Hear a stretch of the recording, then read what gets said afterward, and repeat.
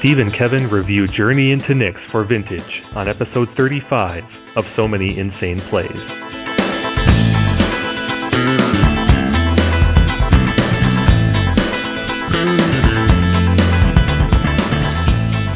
Welcome to episode 35 of So Many Insane Plays, our Journey into Nyx set review. I'm Kevin Crone with Stephen Menedian. Hi, everyone. If you have any comments or questions, you can tweet us at Many Insane Plays, email us at So Many Insane Plays podcast at gmail.com, or leave feedback on Eternal Central, MTGcast, or themanadrain.com.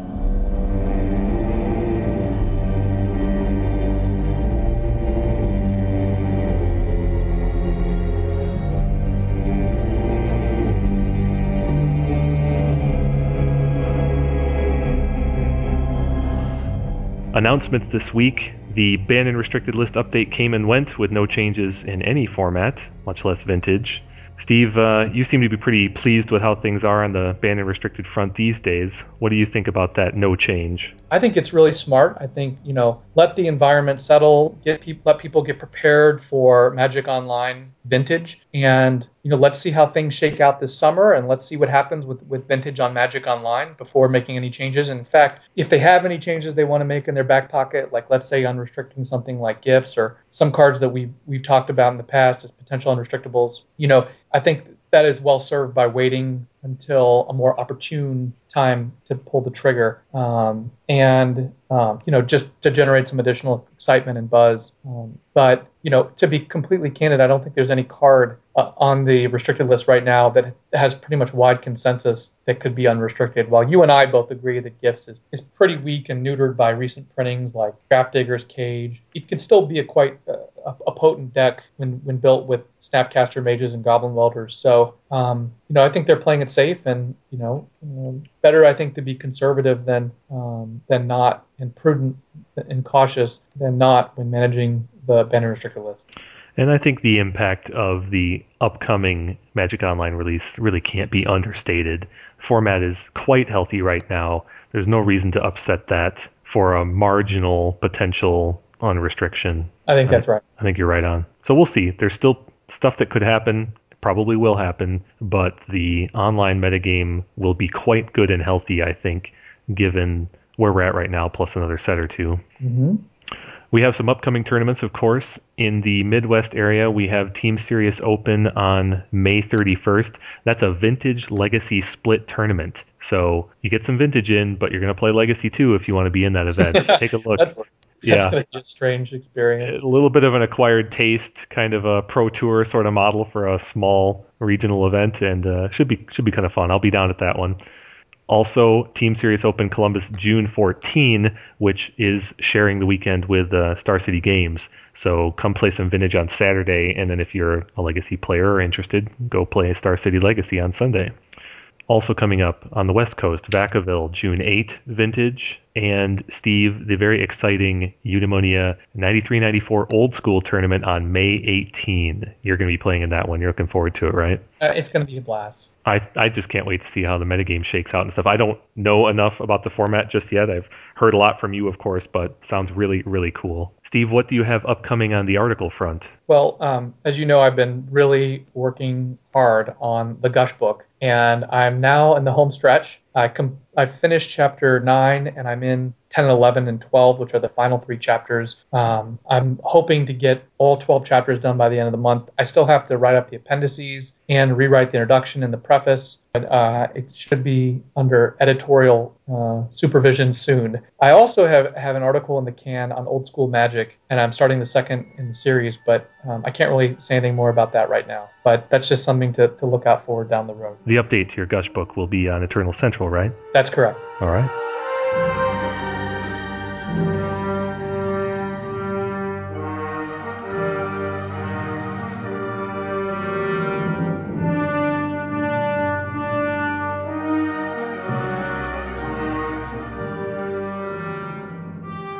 It wouldn't be a set review without our prior sets report card. This time we're looking at Born of the Gods. And we didn't have a lot of individual cards to cover in that set, so this won't take long. But the results are still interesting, if small.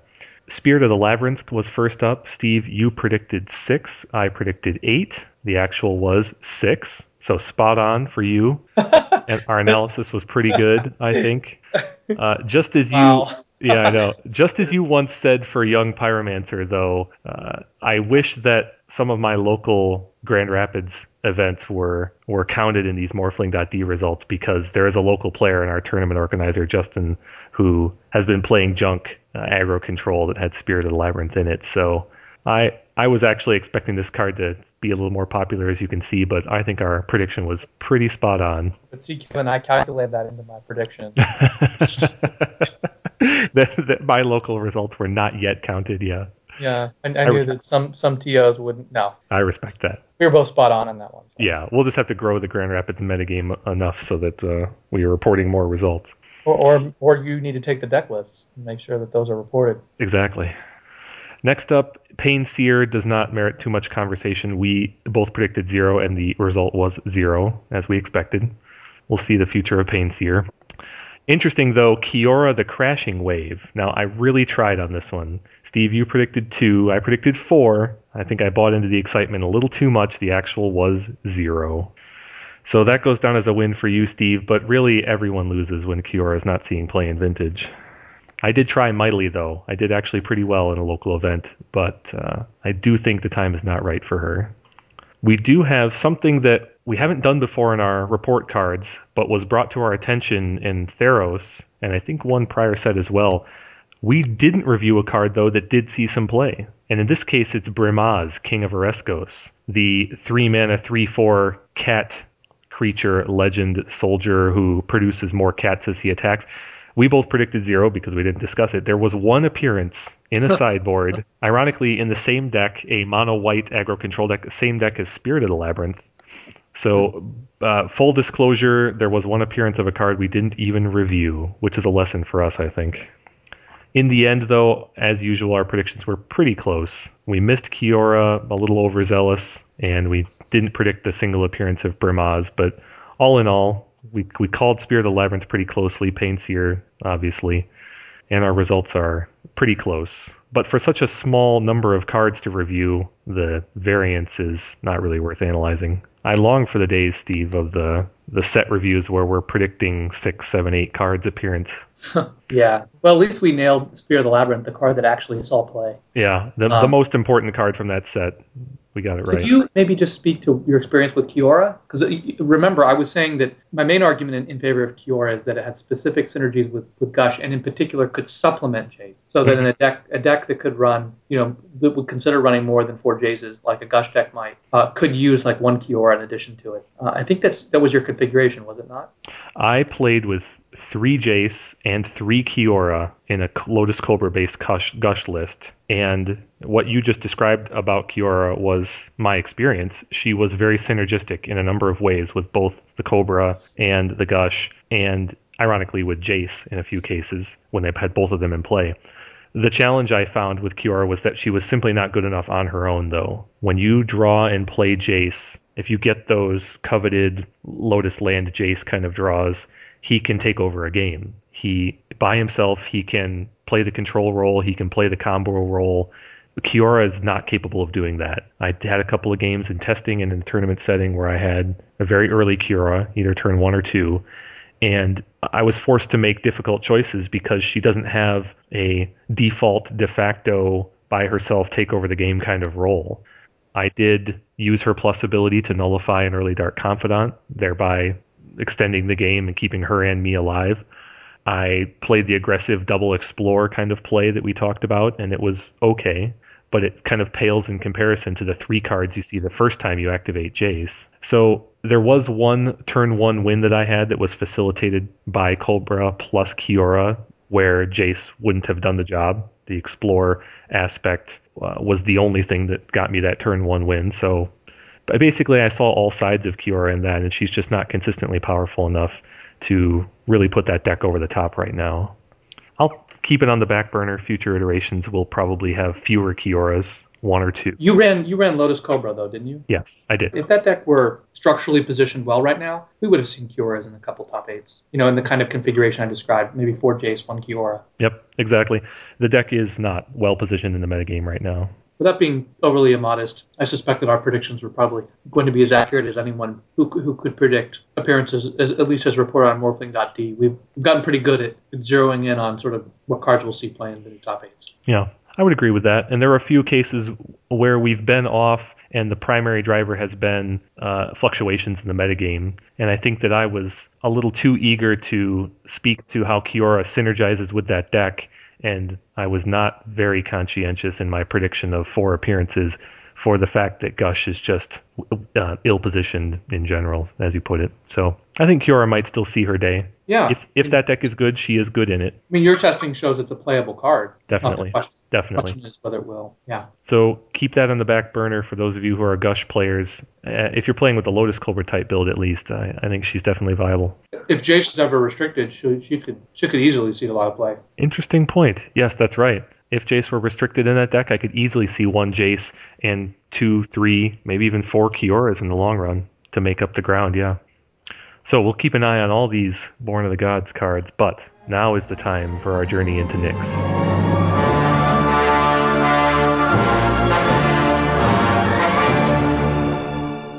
We asked for your suggestions on cards to review in this set via Twitter, and you didn't disappoint us. Most of the cards that we're going to discuss here today were requested or mentioned by our listeners. Thank you for that. It's a good model for future set reviews, I think. First up, we have Aegis of the Gods. Aegis of the Gods is 1 white, enchantment creature, human soldier. You have hexproof, 2/1. This You have hexproof or You have shroud model is not news to Vintage. In fact, there are several heavily played cards currently that have this similar functionality. Leyline of Sanctity is very popular. Witchbane Orb is very popular. Most of those examples are for workshop decks. And True Believer sees some fringe play already, which is obviously the most similar card to this in terms of it being a creature body at 2 mana with 2 power. But I think that the lesson from the existing cards, Sanctity and Witchbane Orb, are that those effects are coveted by workshop decks, and they're coveted at either free from the Leyline or colorless mana from the Orb. I think we should deviate from our usual analytical frame here and begin by reminding our listeners sort of what are the key cards that Hexproof addresses in Vintage. Well, sure. I think in terms of the cards that see play, the Leyline and the Orb, the key card that they're targeted at is Oath of Druids. That's right. Singularly, with additional splash benefit against tendrils, of course, as well as fringe benefit for things like Thoughtseize and Lightning Bolts and Hurkyl's Recall. Cabal Therapy, yes. And Hurkyl's Recall is another one where workshop decks benefit. But aside from that, the list is short and potent, but there's not a lot of utility benefit from these kind of hexproof cards in Vintage. And speaking for myself, I don't find that using hexproof to fight tendrils is an especially good strategy anyway, because workshop decks and I think aggro control decks are all much better disrupting the engine that is a storm deck rather than trying to address the win conditions targeting. That's a good way to see yourself just blown out by a chain of vapor or something that removes the Witchbane Orb. So in terms of utility, Aegis of the Gods does have a place in Vintage. The mana cost of 1 white is obviously playable. There are already several creatures. The mana cost to power ratio of Grizzly Bear we've talked at length. That's obviously playable.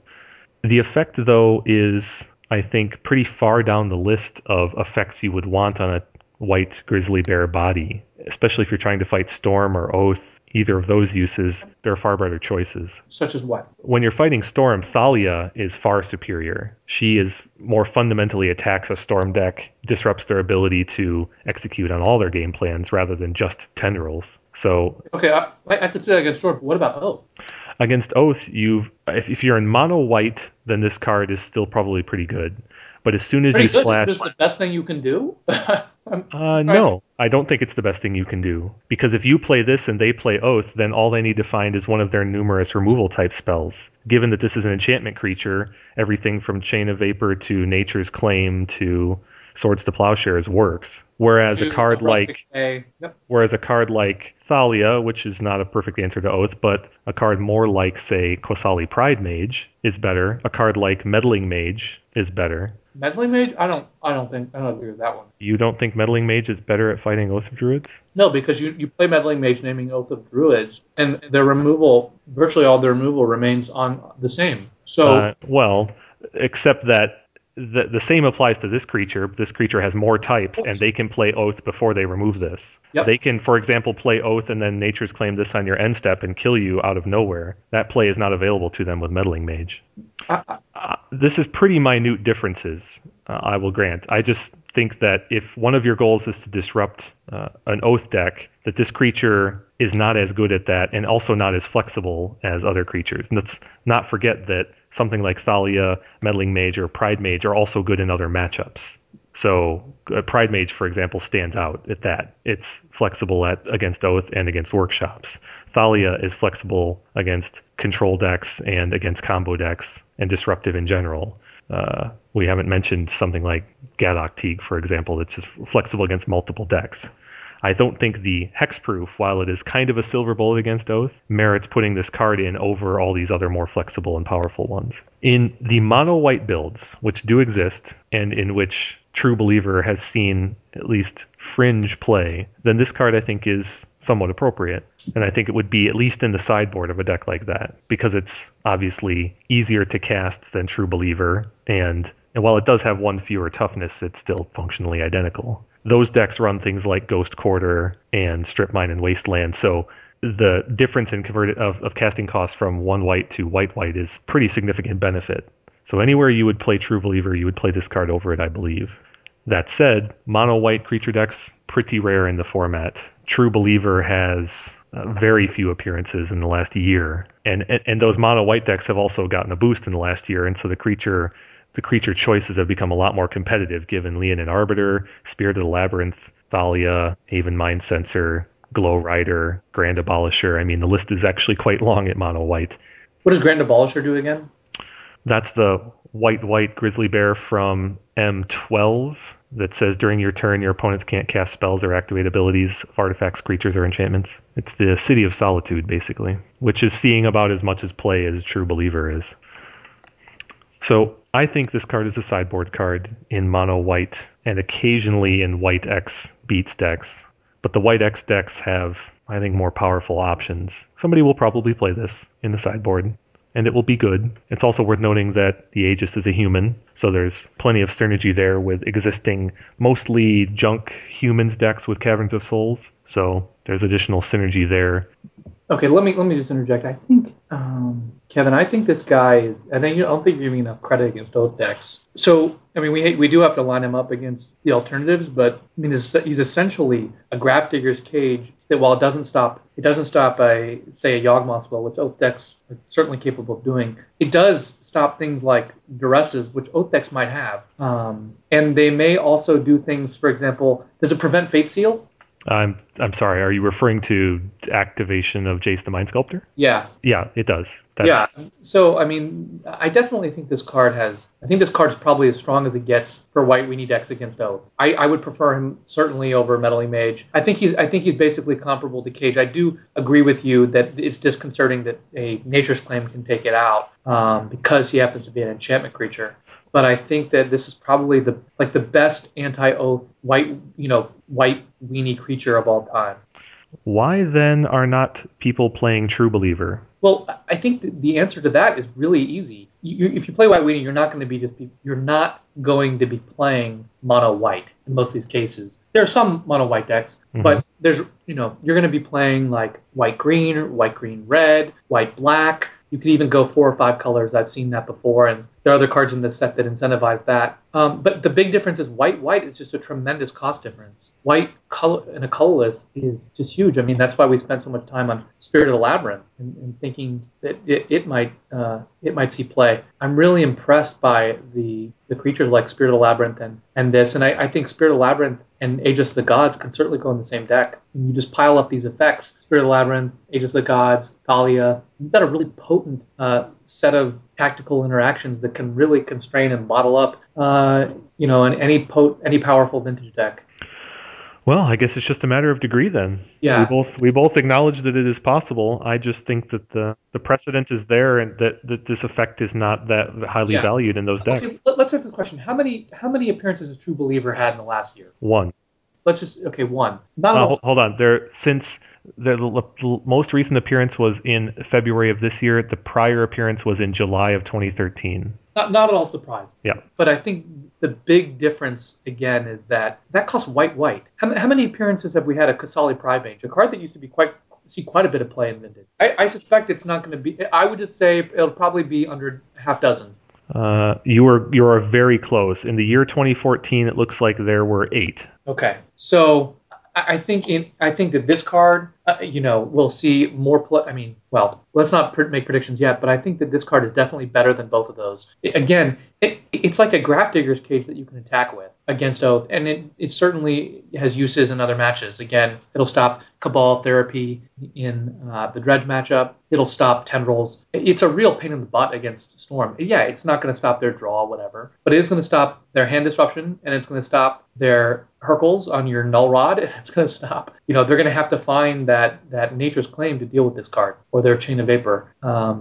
I think the capacity to play this on turn 1 and to play it, off of other colored mana sources is a gigantic difference. But part of the reason I think Kasali Pride-Mage has declined is because these decks aren't white-green anymore. That's right. Correct, right? I mean, you generally want to go into other colors, not...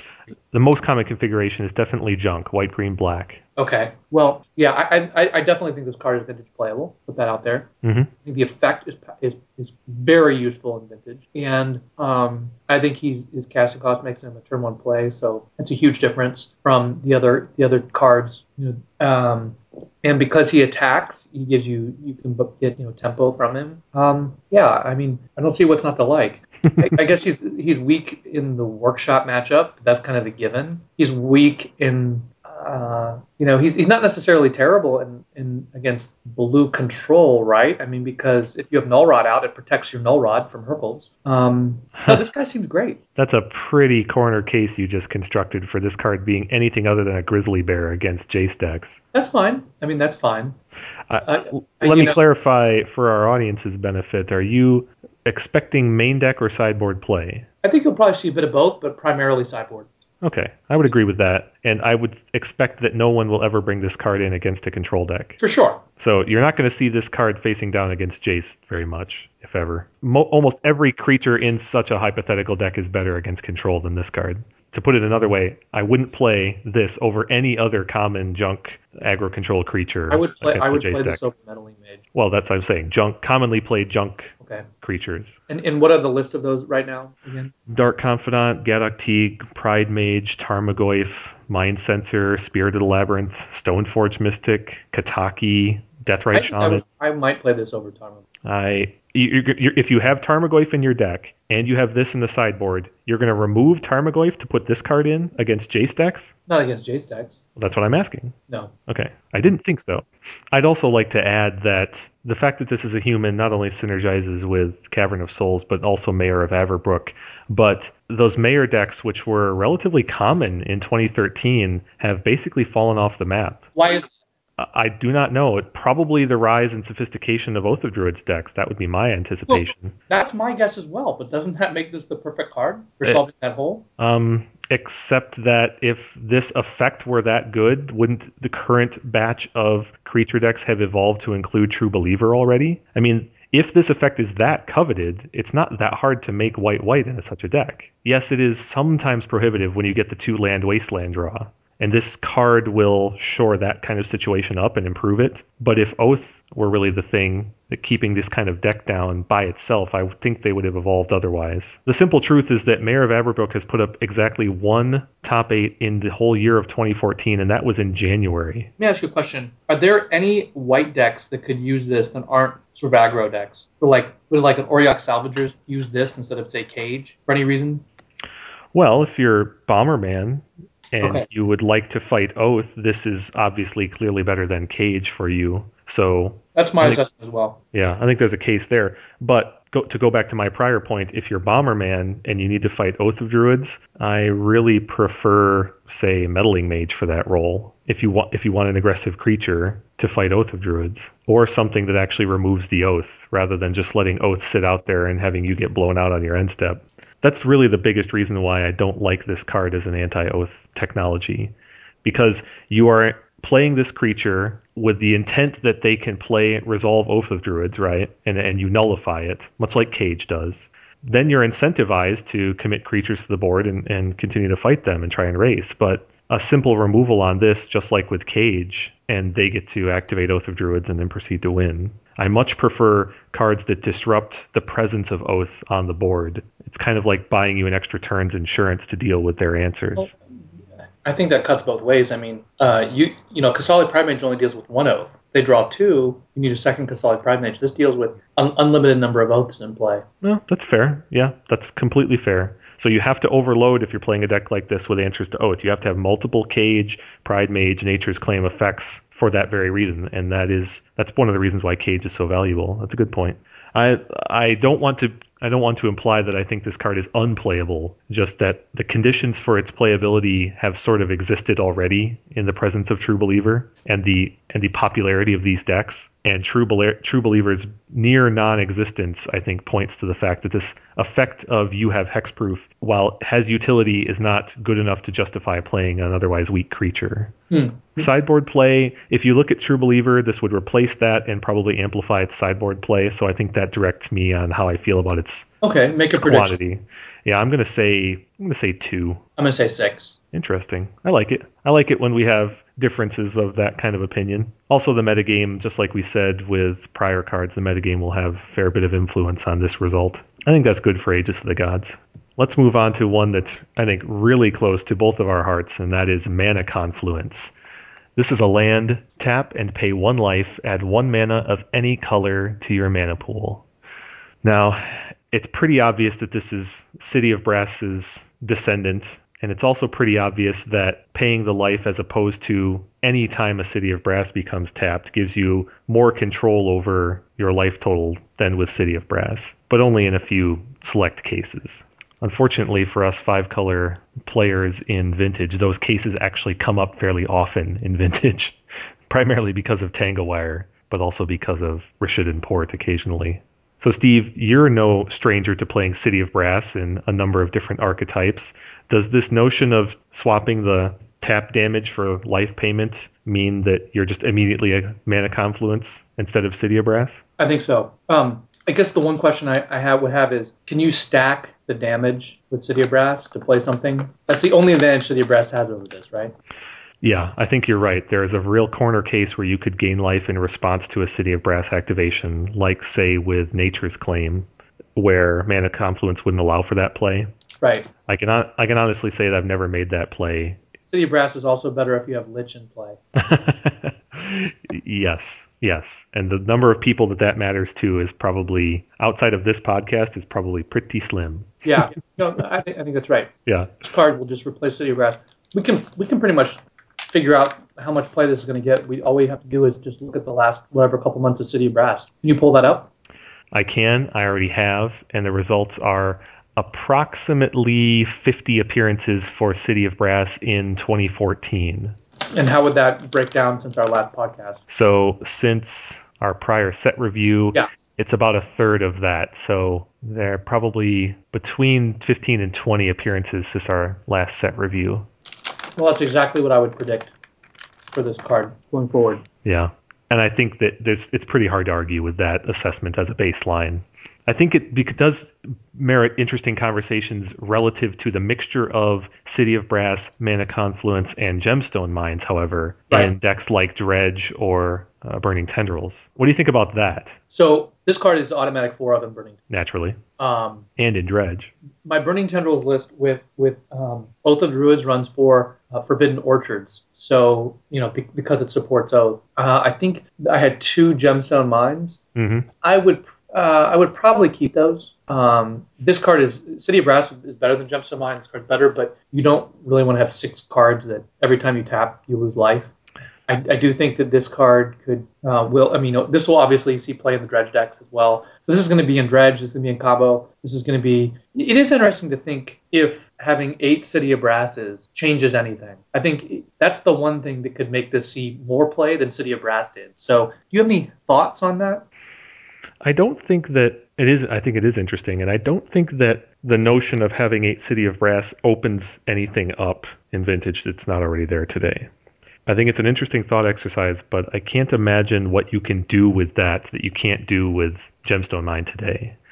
It would be a different equation if there were a 5-color deck in Vintage that was designed for the long game, but there isn't at the moment. Right. Like if a workshop deck. Like a workshop deck, yeah, a 5-color stacks deck would much prefer to play 4 Mana Confluence and 2 to 4 City of Brass than any number of Gemstone Mines, I think. At least certain builds would. Or Tendo Ice Bridge. Yeah, I know. So I guess that's really the thing, is that Gemstone Mine is not currently being used in decks that are designed to tap it more than 3 times. I mean, ignoring the fact that that's a tautology, decks that would want to tap it more than 3 times. You can get into some strange games with Dredge where you expend your Gemstone Mines. So I think it's worth considering that any Dredge deck using Gemstone today might go to the 6 or 8 City of Brass plan. I think that's right. But that doesn't actually materially affect the number of Mana Confluence that we'll see play, because those lists will start with 4 Mana Confluence every time. So I think it's an interesting thought exercise, but it doesn't change our evaluation of this card. I have mixed feelings about this card. I mean, it sucks to see City of Brass marginalized in Vintage, but it should make it easier to get some old school City of Brasses for old school Magic. You know, you've touched on another issue that I definitely wanted to address with this card, and that is because it is so functionally similar to City of Brass, I have a feeling that Vintage will be slow to adopt it. Meaning, I think a month from now when this card is available, there's going to be a lag.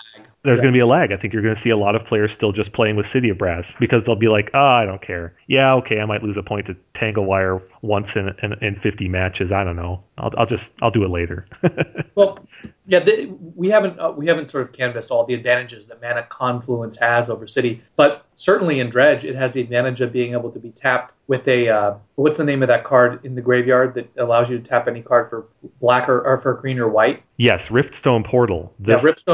Mana Confluence is superior, far and away superior if you're playing with Riftstone Portal. And there's also the black land that turns all things into swamps. Urborg. Yeah, so I mean, with both of those cards, you get just a huge advantage with Mana Confluence. Mm-hmm.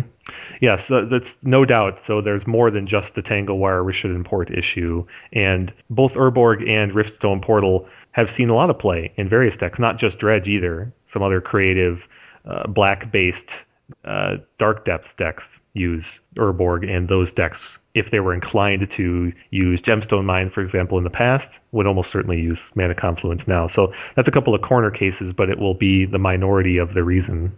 I still think that a month from now you're going to see Dredge decks, especially budget Dredge decks, because ironically, the budget Vintage Dredge decks, players that have those are either proxying or have all the cards by now, and it doesn't fit into one's budget as a regular Vintage player to shell out the $40 to $80 it's going to cost to get your set of Mana Confluence. So I have a feeling that ironically you're going to see Vintage budget players not investing in this card for a while. Can we just sort of, is there any advantage besides sort of the extremely tiny corner case that we mentioned that this has over, that City of Brass has over this, besides the sort of casting a life spell like Nature's Claim or Lich? Can you think of anything else? Yes, there is one other corner case involving Platinum Angel. If you have Platinum Angel in play and you are at 0 life, you cannot pay life to activate Mana Confluence, whereas you can tap a City of Brass, take the damage, and stay alive. Got it. Platinum Angel has seen play in Vintage, but it's been quite a while. And when it did, it was not necessarily in City of Brass or 5-color City of Brass type decks. Nevertheless, the situation could come up, and who knows, at some future point, a Platinum Angel deck might become a thing in Vintage again. There was one appearance of Platinum Angel in January of 2014 in a workshop deck. That deck was... Sorry, I was just laughing because that deck wasn't actually mono brown. That list was very interesting, played by Kevin Ponish. Espresso Stacks, he called it, but it was a Goblin Welder Cavern of Souls type list that he played at one of the local Livonia tournaments. Steve, are you ready to make your prediction then? I think I've heard it sort of already, but go ahead. Well, this is going to see play in combo decks like Burning Tendrils. It's going to see play in Dredge. We'll probably see play if anyone wants to play like a 5-color aggro or control deck. It's just going to be an anchor staple of the format. And but I agree there may be some lag as people transition to the new tech card or wait to acquire them. So I'm gonna play it safe. When's our next set prediction though? We'll probably do like a M15 or something. Yeah. All right. I'll say 18, 19, 20. I'll say 18. Well, I can't really argue with your logic at all, and I have no inkling to go above or below you. I'm comfortable with what you predicted, but looking at the recent history of City of Brass, I'm just wondering what ratio of those players, of the 20-ish appearances in the last couple of months, I'm just wondering what ratio of adoption there will be by those players. I'm reasonably comfortable that some portion of the appearances will be reduced by players who just continue to play City of Brass. So I think I'm going to take the under on your prediction just because of that effect. And I'm going to say, let's say 15. I think one reason to suspect higher is that there's probably going to be more tournament activity during the summer. The last 3 months are probably like the lowest levels of Magic tournament activity, I would suspect, out of the year. The February is like no man's land in Magic, right? Yeah. So, I expect there's going to be more tournaments, more activity, more interest. And Burning Tendrils remains a very good deck. Yeah. People are also interested in playing combo right now, although they're using dual lands, not 5-color. I think this will be a slight incentive because of the issue with workshops. You don't automatically have to take damage. Yeah. So your 18 might be more accurate, taking into account the slow adoption. Yeah. And I'd be comfortable with that. I think in total, this is one of those situations where our summary is almost certainly correct. It's just a matter of how the details shake out. Yep. All right. That's pretty exciting. I like Mana Confluence. Moving on, however, we have next Dakra Mystic. Dakra Mystic is blue creature merfolk wizard. Blue and tap. Each player reveals the top card of his or her library. You may put the revealed cards into their owner's graveyards. If you don't, each player draws a card, and it is 1/1. So what we have here is a 1-mana 1/1 merfolk wizard, which is a configuration that has seen play in Vintage. 1-mana 1/1 merfolk / wizard. So the body is relevant in Vintage. Merfolk is still a thing, just having won the championships and seen play since then, of course. Same with wizards as well. Wizards is a highly relevant creature type, so this falls into either of those. The ability, however, is ostensibly a source of card advantage in that you could draw cards or mill cards, which is a form of card advantage. But it's symmetrical. Yeah, so we can say at the outset, before we delve into it and analyze it, that if the ability is useful, it will basically determine whether it sees play. The ability will determine whether it sees play, and if it's useful, it might. If it's not, it won't. So we can just focus in on that. Let's break down this ability into its constituent parts. So first of all, it is at the highest level. You as you pointed out, it is a source of potential card advantage. But let's break it down into what exactly it does. So first, it reveals cards of both players' library. Mm-hmm. That can be pretty significant in and of itself, just the information. Because one of the key advantages I like about Delver is that I'll often keep a fetch land in play so that I can decide whether I want to draw that card that I reveal in my draw step or not. So definitely. Information is a source of virtual card advantage and card selection. Interestingly, though, using that particular example, the fact remains that if you're using the fetch land shuffle interaction, this card already has a built-in way to circumvent that without the fetch land. Because if the card itself is undesirable, you can put it in the graveyard to draw. If the card is undesirable. Well, we haven't gotten to that yet. So I know, but the point is that knowledge that you gain by whether or not you want the card is already baked into the second half of this ability. Yeah. Okay. The second thing is you may put the revealed cards into the owner's graveyards.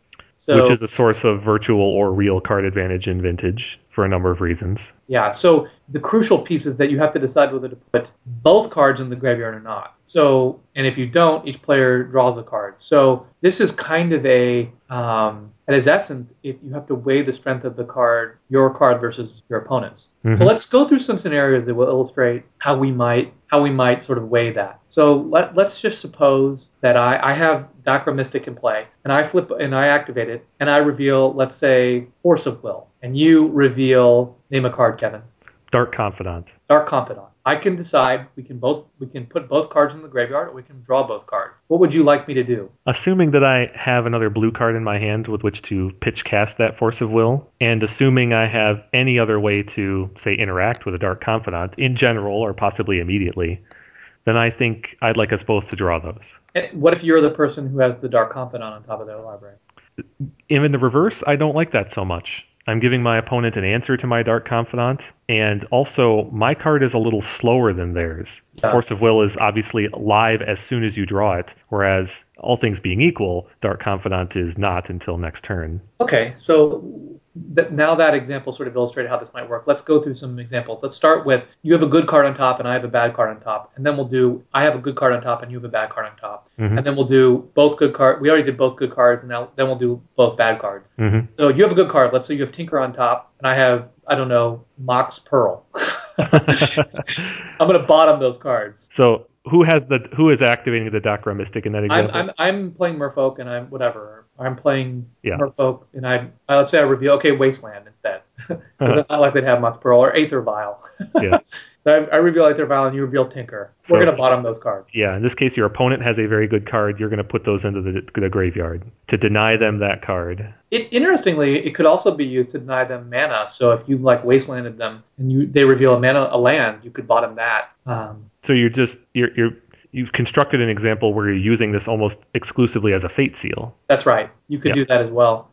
So let's before we delve into that though, let's go back to the other scenario I mentioned. So I've got a really good card, you've got a terrible card. I'm going to have us draw it. Yep. So and then if we both have terrible cards, it depends. But that's pretty context sensitive at that point. Yeah. If I want you to keep terrible cards, like I've stymied you on either threats or mana, then I can just choose accordingly. Yeah, so I mean, for example, if this is like my turn, and you're about to draw that terrible card, I'll probably just have you draw the terrible card, right? Let's not lose sight of the fact that you're giving your opponent an extra card in that situation. It's not a fate seal, leave it on top situation. Oh, that's right. Because each player draws a card. Yeah. That's true.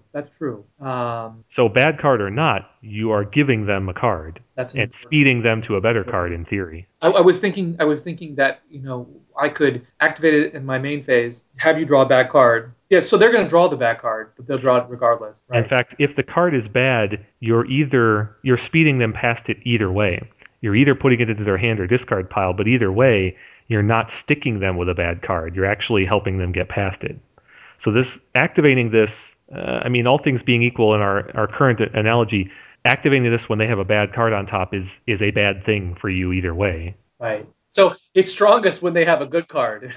It's strongest when your opponent has a good card on top that you can get rid of, or when you have a good card on top that you can get easier access to. So it's strongest, in a vacuum, it's strongest when one or both of you has a good card. Because if they're both bad, then if your opponent has a bad card, you're helping them by get past it.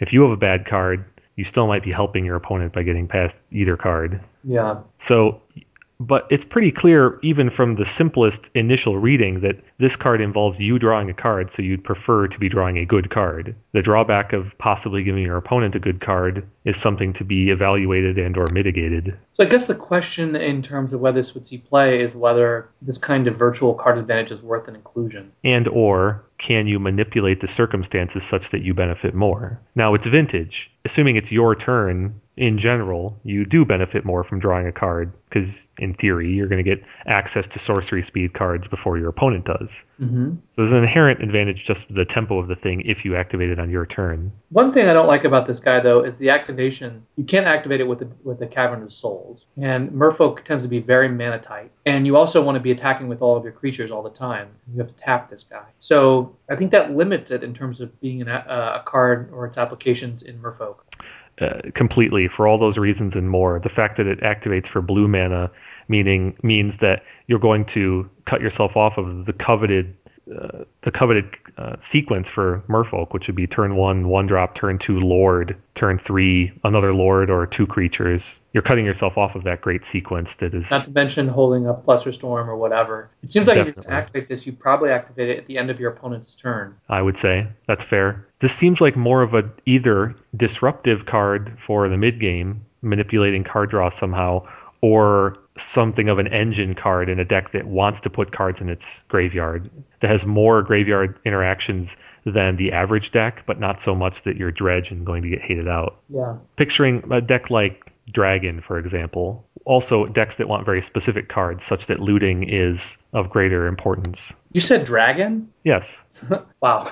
Well, in a Dragon deck, just milling a card is a more useful ability than the average deck. If you could, you would mill all the time in Dragon, because it sets up part of your combo. And there are a number of other decks, the Goblin Welder-based decks, Thirst for Knowledge-based decks, obviously Bazaar decks, but this is too slow for those. But those kind of decks will get additional benefit. And of course, decks with flashback cards, Snapcaster Mates, there's a long list in Vintage. But this effect is so small that, as you put it, it's generally not worth a card and an activation just to mill once. So this card seems to be only useful, I think, if you can really stack the odds in your favor. Imagine if you have Spirit of the Labyrinth in play, for example. Right. Then you turn this into a one-sided Howling Mine if you activate it on your opponent's turn. Then you're ignoring the quality of the cards completely and just instructing both players to draw a card and your opponent cannot. But again, a 1/1 body with a blue mana activation is a pretty steep cost / small benefit for that kind of effect. Draw an extra card on turn 3. Kevin, you're such a pessimist. Look, Steve, you know as well as anyone that the list of creatures in Vintage that have a tap to activate with an additional mana cost associated with it. It's tiny. How long is that list? Yeah. Yeah. I mean, the list of creatures that have tap activations is small enough. Most of those produce mana or greatly broken effects like Goblin Welder. Yeah. That's our type. No, this is no Goblin Welder. Yeah, and it's they really designed this nicely to prevent you from really screwing your opponent with a bad draw. So, in their draw step. So that's right. I mean, we stumbled onto the idea, but you actually can't control your opponent's draws with this in any kind of qualitative fashion at all. You can control it in a specific fashion. You can keep them off of a given card. But as we've alluded to, if they have bad cards, yeah, you can't stick them with bad cards the way Fate Seal can. Yeah, you're right. So you can't be disruptive with this card unless you're combining it with some other effect, I guess is my summation. Which means the abuse would come from you getting an overwhelming advantage by having either resolution of this ability. Either you're controlling the top of your deck such that you're always getting better cards, or you get considerably more value from putting cards into the graveyard. Right. So this card really benefits, I guess, best when you're bottoming both cards, when you're putting both cards in the graveyard. I think so. I think that's the easiest way to build incremental advantage. And it's also something of a dangerous thing in Vintage. Right. Because every other opponent you face in the average Vintage tournament, Regrowth, whatever, Yogg-Will, is going to have a way to abuse their own graveyard, yeah. Goblin Welder. And you definitely have no use for this against Dredge, obviously. But boy, it would be awesome if they flipped an Oath of Druids. Yeah, that's too bad. I'm going to predict zero play then. Yeah, I'm with you. I'm predicting 0 as well. Fun discussion, but I don't think this card has any future in Vintage. I think that this kind of dynamic is really ripe for design, because the kinds of things where you force people to weigh multiple factors and then make a decision, those are the things that people love the most. I mean, that flows explosively out of fact or fiction, gifts ungiven, things like that. A very good point. This card is very decision and skill intensive, even if the effect is somewhat minor in the long run. You're right. There's definitely opportunities for play skill and deck construction abound. I like that about it. Next up, Prophetic Flamespeaker. 1 red, creature, human, shaman, double strike, trample. When Prophetic Flamespeaker deals combat damage to a player, exile the top card of your library. You may play it this turn. 1/3. Pretty interesting collection of abilities, don't you think? This card is like it's like Dick Army. Can you elaborate on that? It is just from the title to its keyword abilities. It's just like the most hyper aggressive design. Prophetic Flamespeaker and then double strike and trample. It's like, Interestingly enough, it does have plenty of aggressive elements in double strike and trample. Clearly, But I find this to be much more of a controlling type of card. Exactly. Which is what I was getting at. The whole thing's a misnomer. It's like a setup. It's like you read the name and then you read its keyword mechanics and then you read its ability and look at its power and toughness, and it's incongruous. This is as close as Red is ever going to get to having Ophidian. Ophidian. Yeah. And I love it. Some people on the vintage communities have immediately sprung to the mono red deck, which is affectionately called the Mountain Winds Again, as a place for a creature like this. And while a deck like that would love to have an aggressive source of card advantage, I really think if this card sees play, and I know I'm jumping ahead, but I really think if this card sees play, it's actually going to be in a more controlling style list. Yeah. Might be mono red, might not be, but this is a card built for controlling the board, at least in vintage. Is there any other card? Is there any other red card that draws cards like this? I would have to do some extensive research to properly answer that, but my instincts tell me no. There have been red cards that provide you incremental card advantage, of course, like your Grim Lavamancers, for example. Right. But nothing quite this aggressive on this kind of a body that's this efficient. And you could potentially draw 2 extra cards a turn, which is amazing. 2 extra cards a turn? Yeah. And obviously, again, we're skipping ahead, but if you build your deck right, those cards will include board control elements, maybe counter spells, removal, lightning bolts, of course, and you'll just be able to continue and propagate this creature hitting for damage and drawing cards every turn. How 2 extra cards, though? I can see 1 extra card with this. He has double strike, Steve. Oh, because double strike is dealt separate. Holy smoke. That wasn't clear. Yeah. And you don't just reveal the card either. You exile it. So if you hit them twice, you're going to exile 2 cards, and you can play both those cards this turn.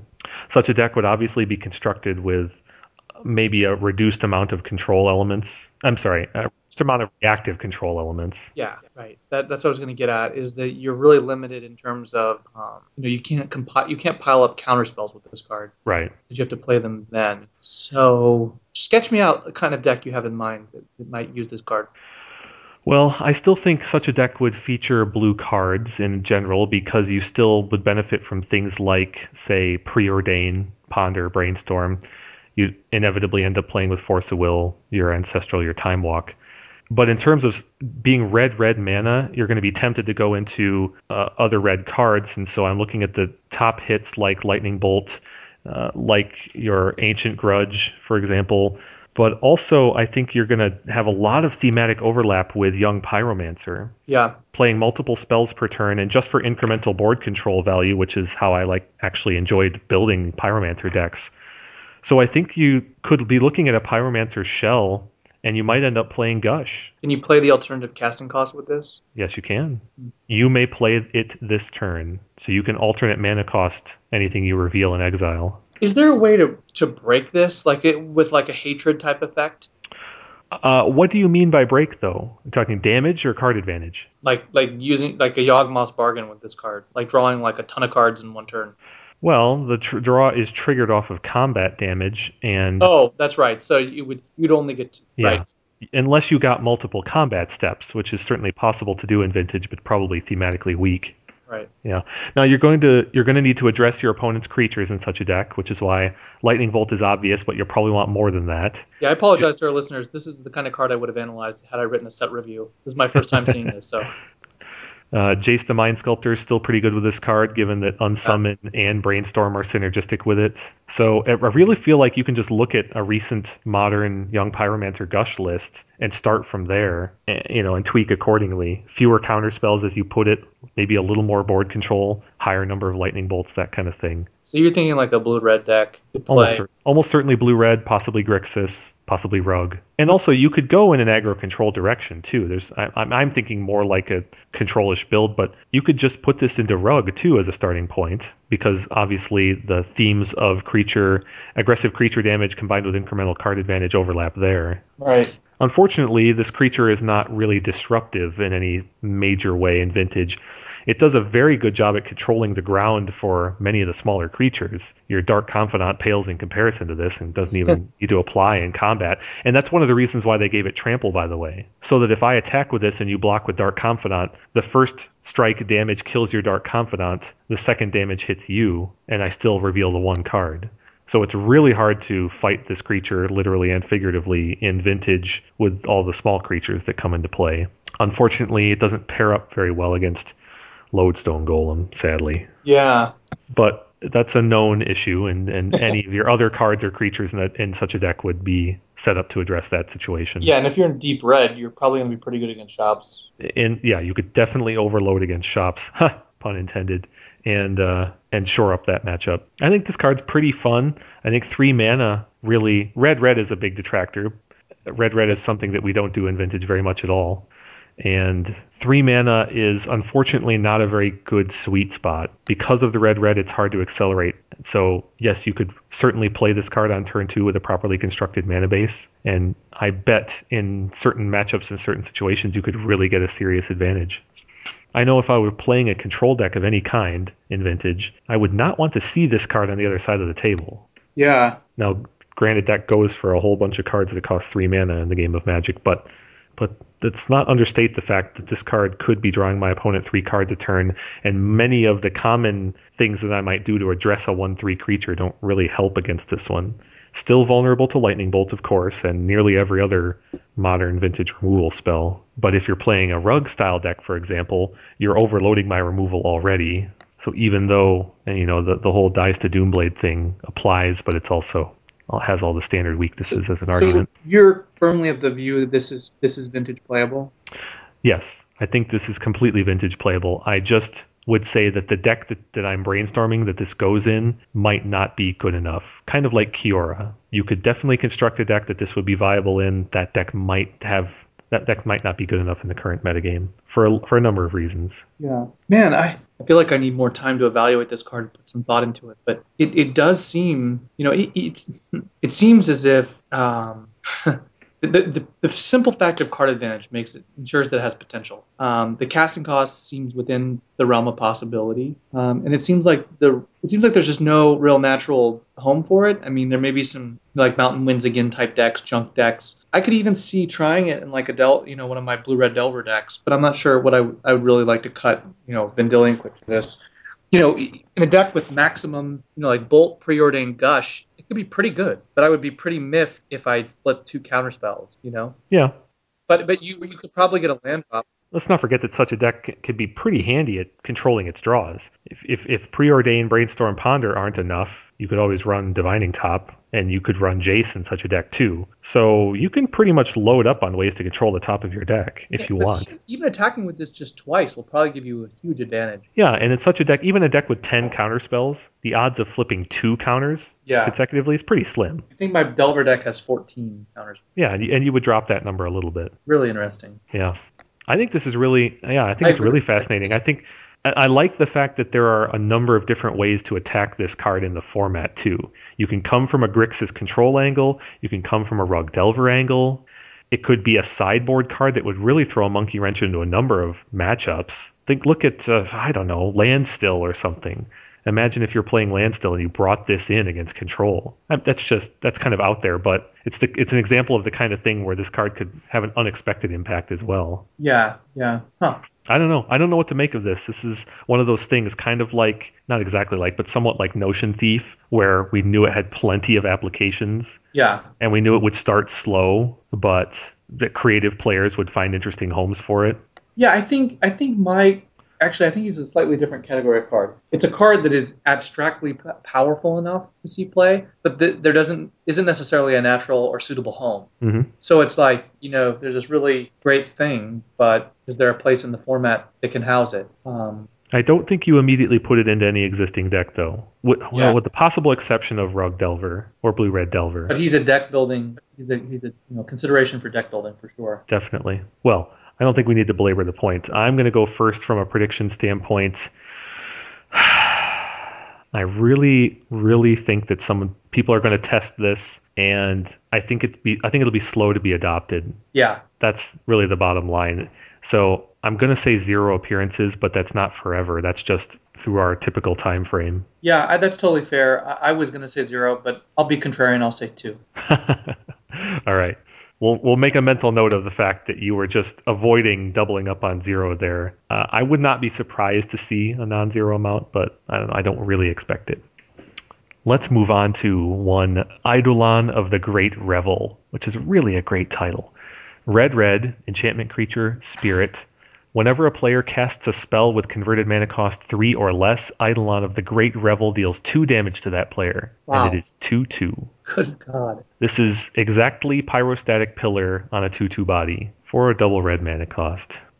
Now, Pyrostatic Pillar is one of those cards that saw play in Vintage a while back, much more often many years ago when it came out than it does lately. It does not see play anymore, even in sideboards. I think I found one appearance in the last year in a sideboard. This card is simultaneously much better in that it's a creature, of course, and simultaneously much worse in that it's 2 red for the casting cost, which is, I know we just talked a lot about Prophetic Flamespeaker, but there's actually a pretty big difference between something costing red 1 and something costing just red. And also, the ways you want to use Eidolon of Great Revel, getting it out early, are critical. Unfortunately, at red, there's Simian Spirit Guide notwithstanding, it's very difficult to cast this on turn 1 and catch people with their Moxen in hand, which is what you'd really love to do with this Pyrostatic Pillar type effect. Yeah, there's no red creature that sees play in Vintage right now, correct? No, and there hasn't been for a while. Yeah, I can't even think of, the only thing I can think of is like Slith Firewalker and Fork at that casting cost. Yeah. It's been a long time since either one of those has seen play. I think you're right. I think this card is abstractly fascinating. I'm sort of wondering now if the presence of Mana Confluence and Cavern of Souls are changing the dynamic with respect to this kind of creature. Are we going to see with Cavern of Souls, Mana Confluence, and City of Brass now just 5-color aggro decks? Whatever. Is that something the future? I think the answer is pretty complicated, but the short answer is we're actually already there. I think the Mayor of Aberbrook decks from past 2 years are that deck. It's just that they don't need to be really super greedy in terms of splashing 5-color creatures of red consistency and otherwise blue-white decks. It's just not necessary to do that because there's so many great synergies in 2 or 3 colors. So I don't think that is the metric by which this card would see play, but your greater point about the great availability of mana flexibility is still accurate. It's not inconceivable to build a deck that could run Wasteland and still reliably play this card on turn 2. Yeah. Such a mana base is conceivable. Yeah. I mean, if every single one of your lands can tap to cast this, and every other creature in your deck. And you might have other sneaky ways like Simian Spirit Guide or Deathrite Shaman or Aether Vial, a number of other things, yeah. So while there isn't anything that sees play at red, I don't think that's the showstopper. Yeah, I agree. I really just think that this effect is, I think, by necessity, it's designed for broad effect across Magic, meaning you're punishing people for playing efficient cards. And in most other formats, especially Standard, but Modern and Legacy, putting this out on turn 2 is still going to punish someone a great deal. But in Vintage, so much happens before this card comes into play that the punishing aspects of it become narrowed down to only certain matchups and certain decks. Pyrostatic Pillar costs red 1, right? Correct. Yeah. Much more reliable to cast on turn 1 in Vintage, obviously. And because of that fact, it's doubly damning that Pillar doesn't see any play at all, because that is a reliable turn 1 play. What's the viability of a Spirit deck with Cavern of Souls? There are some good spirits that overlap with the Humans and Wizards, like Spirit of the Labyrinth and Kataki, Geist of St. Traft. There's just not as high a density of quality or powerful effects as you get with Humans or Wizards at the moment. And obviously none of those are red. Although, to your point, that wouldn't really be the issue. When was the last time Pyrostatic Pillar saw play in Vintage? According to Morphling.d, you really have to go back to 2009 before you start seeing a consistent appearance of Pyrostatic Pillar in Vintage decks. When was the last time one actually appeared in a Vintage top 8? Looks like 2012, actually. I thought there were more recent appearances. No, so the card's not seeing any play at all lately. And for good reason. There's no deck in Vintage for the last few years that really does damage racing well. It really punishes your opponent with damage. They're all transitioned, all the aggro control decks have transitioned to disruptive elements. Which is odd because the format is more aggro than it's been in recent memory.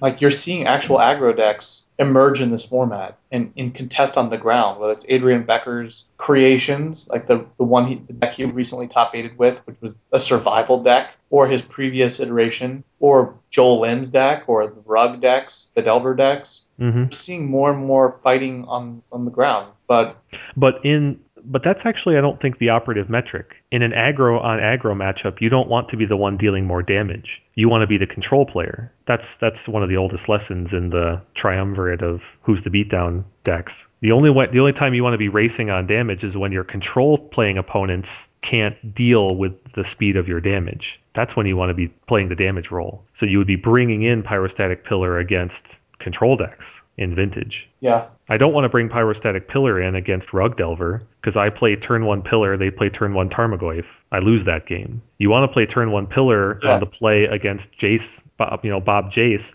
when they can't possibly beat you in the time that you're going to dole out the damage. But I think that's really the lesson of Vintage is your control decks can get down to 1 life and then just take infinite turns or tinker out Colossus and still beat you. I think that it's I mean, so you could be at 1 life with this thing in play and just win by casting Jace. So because Jace won't trigger this.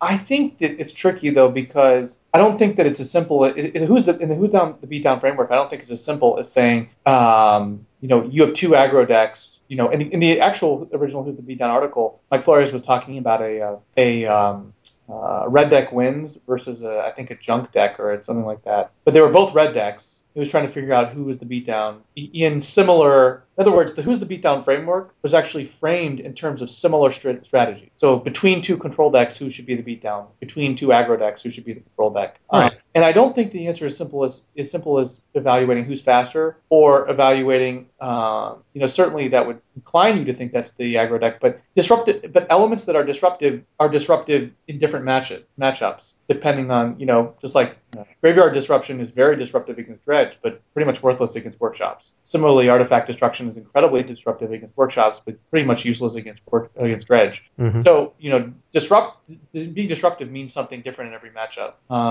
depending on a number of circumstances. Let me just ask you one question to try and focus in on or hone in on, how you might think about this card in a slightly different way.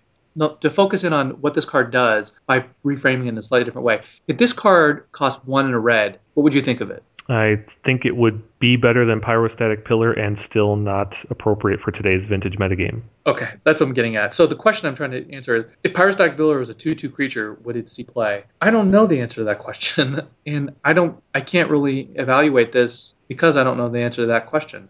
Pyrostatic Pillar is clearly a powerful thing, and Pyrostatic Pillar is clearly better as a creature because it gives you a win condition on top of a disruptive effect. Sure. But I think you're getting at something like, would you rather have something that shuts down that kind of effect? Like something like Spirit of the Labyrinth that just prevents your opponents from drawing cards? Or you actually, or like a guy we're going to evaluate in a few minutes, a guy who is basically a rule of law that prevents them from playing multiple cards. So would you rather prevent them from playing multiple cards per turn or punish them from doing it? Gaddock Teague sees play for a reason. Yeah, I think that question has been demonstrably answered in Vintage. You'd rather prevent them from doing it rather than punishing them. Absolutely. Damage is simply not a reliable deterrent for winning games in Vintage.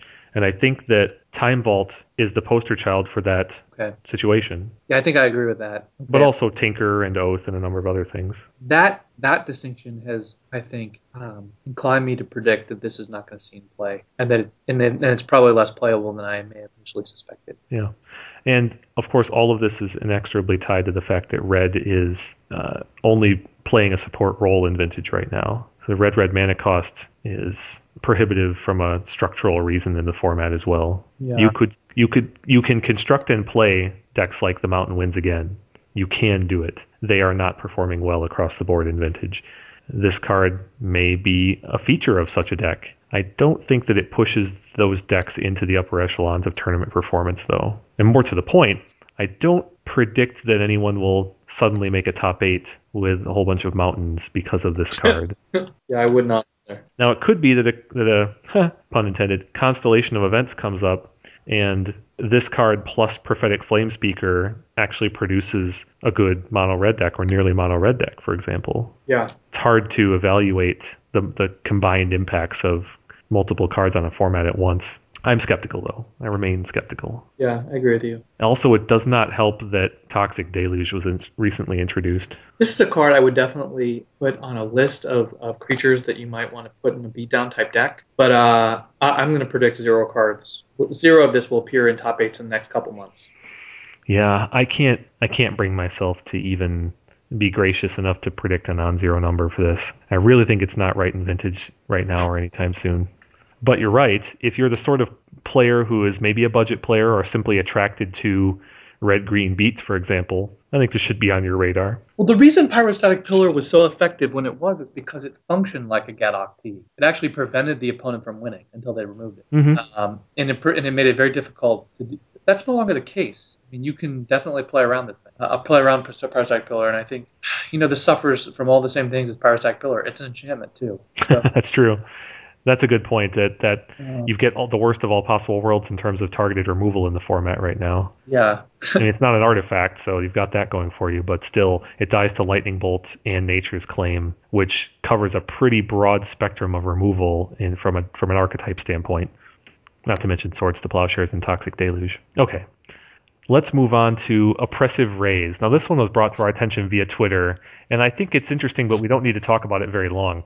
White, enchantment aura, enchant creature. Enchanted creature can't attack or block unless its controller plays 3 colorless. Activated abilities of enchanted creature cost 3 more to activate. Now, Magic historians will immediately recognize this card as a souped-up version of Brainwash, originally from the Dark, which is also 1 white mana aura, but it doesn't stop the activated abilities. So I don't think this card breaks any new ground in terms of Vintage, but let's do some quick comparisons. For 1 white mana, Swords to Plowshares is fairly obvious and probably superior in most ways. But I think more interestingly is our recently reviewed Chained to the Rocks, which is a 1 white enchantment, which keeps the creature in play and it doesn't keep the creature in play, but effectively removes a creature while costing 1 white mana and sitting in play itself. You have to have a mountain, right? You have to have a mountain, yeah. It's Enchant Mountain, yeah. And this one's Enchant Creature. Now, Brainwash has existed for a long time and sees no play, so that's obvious. But the addition of stopping activated abilities means this is better than Brainwash against your Goblin Welders and your...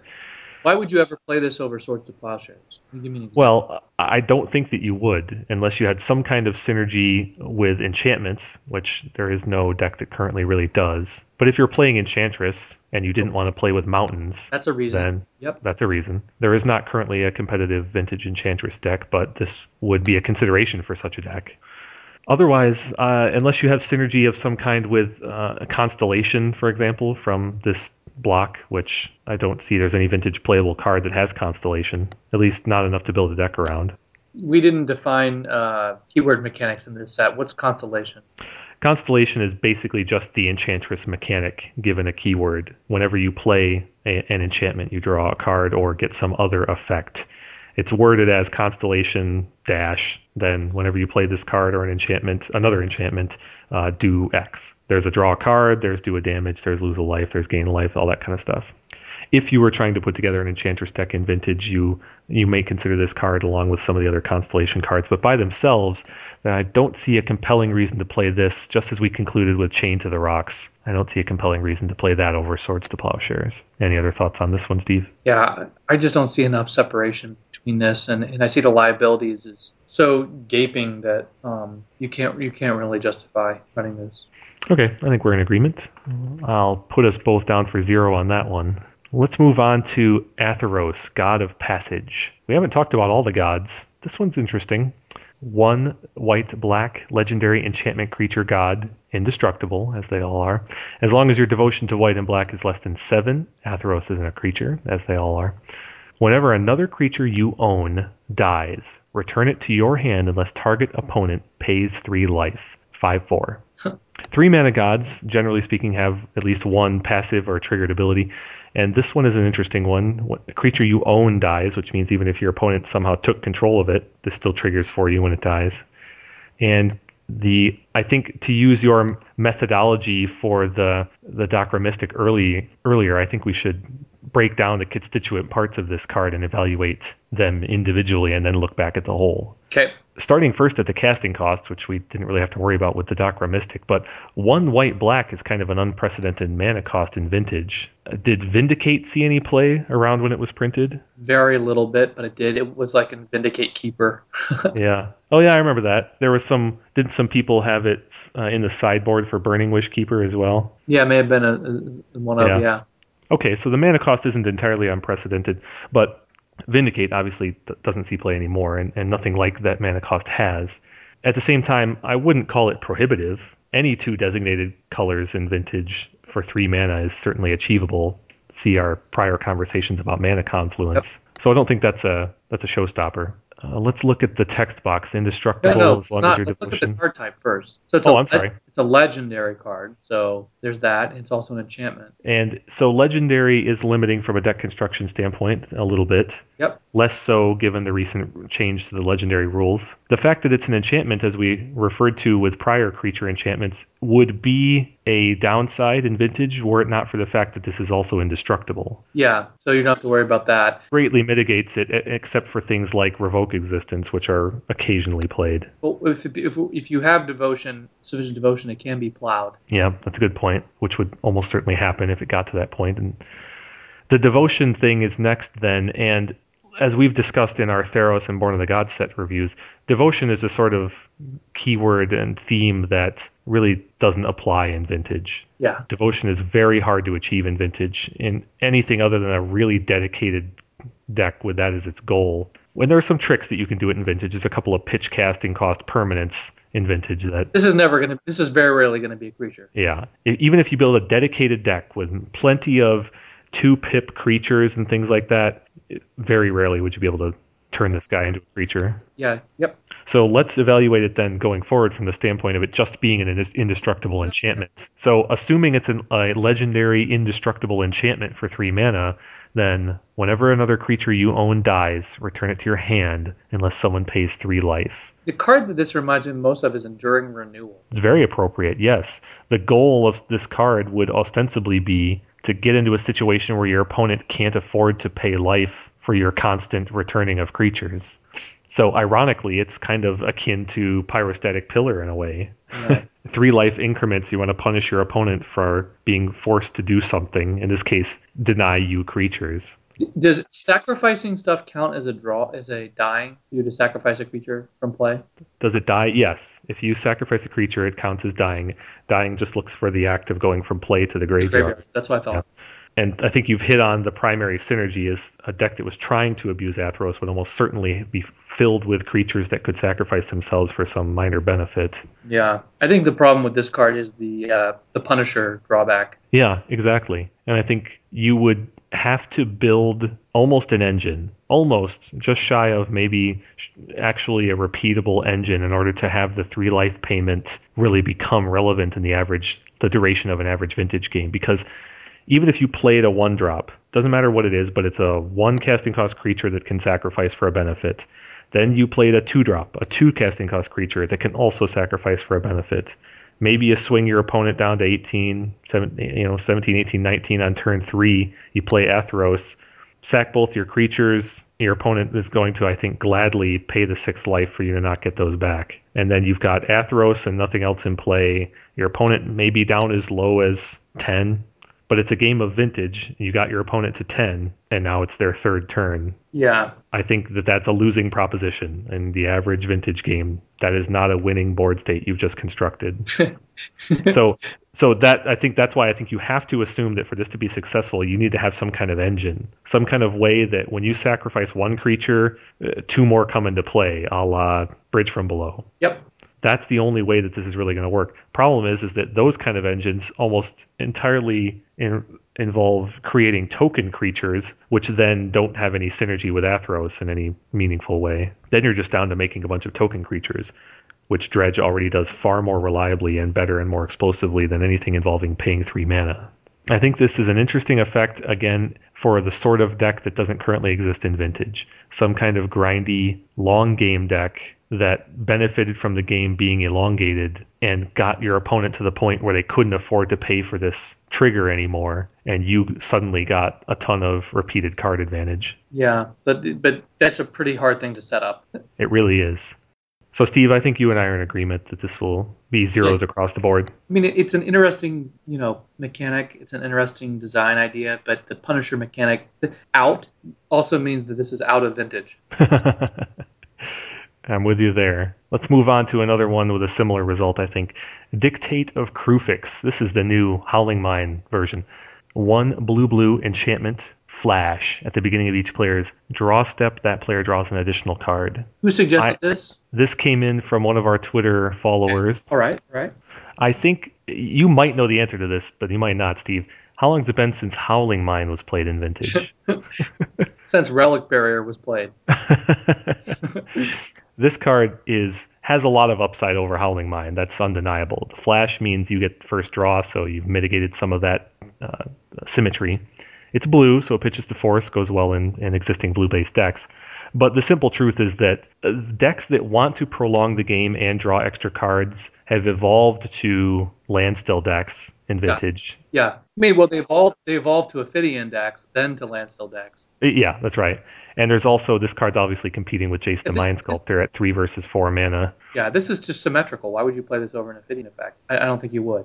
So. Unless, you avoid being a creature, but in general, this kind of symmetrical permanent base draw has gone by the wayside in Vintage, and I don't think this card's going to bring it back. Yeah, even if this costs blue and a 1, I don't see how this would see play in Vintage. So you play on your opponent's end step, you untap, you draw 2 cards, so you've essentially replaced itself, then your opponent gets 2 cards, and you're back at the same position. Mm-hmm. So I think, just for the sake of demonstration, let's take that to the logical conclusion. If this card was free, if it costs 0 mana, would you play it? Nope. I don't think so. I think you have to bend over backwards too hard to break the symmetry of a card like this when there are so many other non-symmetrical options that are better, like Jace and Standstill. I mean, don't get me wrong, this is better than Howling Mine, yep. But it still suffers the same ultimate long-term problem. Yep. All right, so 0s for Dictative Kruphix. Let's talk about one, Spite of Mogus. I don't know if it's Mogus or Mogus. I haven't looked up the issue. Red. Do they actually have pronunciation guides now? I believe so. I'd have to look it up, but I mean they have style guides for everything else, so I believe it. Where are you looking up? You said I have to look up the Wizards publishes lots of background information about the characters and the cards. I don't read it all, just some of it. Okay, this is a sorcery. Spite of Mogus deals damage to target creature equal to the number of instant and sorcery cards in your graveyard. Scry 1. We like scrying. I do. And we like creature removal that costs 1 mana. Yeah, and we're almost always going to have instants and sorceries in our graveyard. Except for those critical turns early in the game. This card really shines nicely in something like my Blue-Red Delver deck, where you have a really dense number of instants and card acceleration and cantrips like Preordains. Card could be really interested in something like that, or a legacy deck of a similar notion. Obviously, the big constraint here is that it cannot hit a Planeswalker, and that's the sucky part about this, for Vintage at least. I think that's one of the constraints, but I think the big one is this does not kill turn 1 anything. Yeah, that's right. Can't kill a turn 1 Bob. Well, you could, if you had Gitaxian Probe. Yeah, your opponent goes fetch land, Mox, Dark Confidant. If you have a Gitaxian Probe, you could, but... Yeah. Or Mental Misstep, or force them, but yeah. Yeah.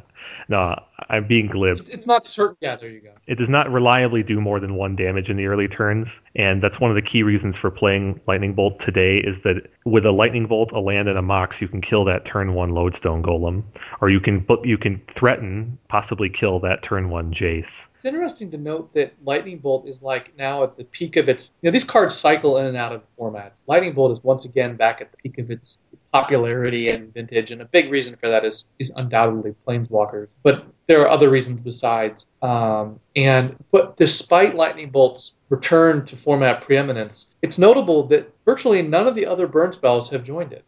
It's not like, back in the day, you had Lightning Bolt paired with Chain Lightning. Chain Lightning doesn't see any play in Vintage. The only other burn spell that I can think of that sees even a moderate amount of play, even a marginal amount of play rather, is Fire Ice, and simply because that has the distinction of being able to be merchant scrolled for. Yeah. And it's not hard to see why. Lightning Bolt is simply the excellent confluence of everything you want to be in Vintage. The 1 mana, the instant speed, and the 3 damage. And nothing else can match that. Everything else pales compared to that, or needs to have a lot of additional utility like Fire Ice. Yeah, this is not going to see any Vintage play. Yeah. Now, we do like the Scry, don't get me wrong. Right. If this reliably did 3 damage, drawing it off the top in the mid-game to Scry would be a really nice addition to a Vintage control deck. Yes. But the fact that you can't reliably kill that turn 1 Dark Confidant or Lodestone Golem means you just can't afford to take that chance in Vintage. That's right. Next, Eidolon of Rhetoric. 2 white enchantment creature spirit. Each player can't cast more than one spell each turn. 1/4. Goodness. 1/4 is kind of a heck of a body. That's a thing. So this is Rule of Law with a 1/4 body. Rule of Law. This is Arcane Laboratory. Yes, you're right about that. I think this is covered by many of the topics we discussed already, vis-a-vis aggressive creatures, disruptive elements. Rule of Law / Arcane Lab have not seen play in Vintage for a while for a couple of reasons. One is the 3 mana, which has become increasingly unreliable if you want to disrupt a combo deck, which is what this Rule of Law / Arcane Lab effect is trying to do in general. But also because of the printing of Aethersworn Canonist, which accomplishes most of the goals of such a limiting type card for 1 less mana and a more aggressive body. How much play does Aethersworn Canonist see in recent Vintage? Very little of late. The recent top 8 results for Aethersworn Canonists, there haven't even been any in the last year. Wow. The most recent one is 2012. Wow. Yeah. And I think that's due to a number of effects. I think it's due to Thalia, who accomplishes this effect in a more circumspect and broadly powerful way. I think it's due to Flusterstorm, which was just a much more efficient and broadly accepted tool for attacking Storm. I think it's due to Mental Misstep, which the creatures that want Grizzly Bears get to play to slow the Storm decks while playing different other Grizzly Bears. I think it's due to Gadok Teague. Just a number of effects have conspired such that 3 mana to slow your opponent down need not apply in Vintage anymore. And even Aethersworn Canonist has just been eclipsed in terms of utility. Right. It's really surprising to me, actually, on some level, because the ability to prevent your opponent from playing spells is pretty amazing. And I suspect that a big reason for the decline of Canonist is because of the sort of broadside exception for artifacts makes it that has become increasingly a liability. Especially think about something like Assembling Time Vault combo. That's a good point. And I think another factor is Oath of Druids. Because now your Storm-based combo decks can kill you with 1 spell, if need be. I would probably play this over Rule of Law. I think in general, you and I are both in favor of creature versions of old enchantments being superior in general. And in something like Rule of Law, it doesn't take a lot of imagination to understand why. You're trying to slow the game down, and anything that contributes to how fast you can kill them once you've reached that point, it just makes it superior. So even though this only has 1 power, that might translate into 1 turn faster clock as you're trying to assemble your beatdown. Do you think this is better than Aethersworn Canonist or worse? Well, I think it's pretty clearly worse. Okay. The difference between 2 and 3 mana is the answer to that question in my eyes. Yeah, that's the primary feature. I mean, obviously having 1 less power is non-trivial as well. With plenty of other contributing factors, and also the fact that Aethersworn Canonist has a more relevant creature type. What if this cost 2 mana, though? Which one would you like better? At 2 mana, I would like this better, because I think this is a more authoritative effect. Yeah, the other thing is that although Aethersworn Canonist is 2 power, it's an artifact. So yes. It can be bounced or destroyed with a Hurkyl's Recall. I think you're probably right. I think that means this card's not going to see any play. But I feel more strongly about this card than some of the other cards that we mentioned, that this is potentially Vintage playable at some point. It's a card I would set aside and consider someday playing. Yeah, it might come about through other printings that all the reasons we just cited for Aethersworn Canonists go by the wayside. It might be that there's a purely artifact-based combo deck, for example, which would render the Canonist moot, would render Flusterstorm moot, would render Mental Misstep perhaps moot. Maybe something comes about that circumvents all of those other factors, and you have to fall back on just stopping your opponent from playing spells. Yeah, I see what you're saying. So, this could be an answer to some kinds of decks. Yeah. It's hard to construct a scenario that would, in which Thalia wouldn't still be superior, though. Like an Affinity deck would be. Yeah, that's a good example. Affinity is in the vein of what I'm thinking of. I find that highly unlikely, but you can't predict, the progression of Magic mechanics too far down the line. So I think we're both in the zeros for this, right? Yep. All right, let's talk about another fun one. King Makar, the Gold Cursed, 2 black, legendary creature -- human. He is inspired. Whenever King Makar the Gold Cursed becomes untapped, you may exile target creature. If you do, put a colorless artifact token named Gold onto the battlefield. It has sacrificed this artifact, add 1 mana of any color to your mana pool. 2/3. Exiling creatures, even if it's 4 mana and inspired, exiling creatures is still pretty handy in Vintage without any other targeting requirements or limitations. Yeah, let's break this card down to its constituent components. So let's go ahead and start with the casting cost. 2 black. Steve, I'm drawing a blank on an example of a recent playable Vintage card at that mana cost. I can't get Juzam Jin out of my head. Well, the card I was thinking was Faceless Butcher, so it's not much better. Yeah. It's a pretty rare casting cost, but all things considered, it's still reasonable compared to Jace the Mind Sculptor, for example. Sure. So mana cost is unusual, but not a limiting factor too much. Feasible, yeah. Yeah. Legendary creature human, so we can cast this off of Cavern of Souls in a deck that's otherwise riddled with humans, which you might.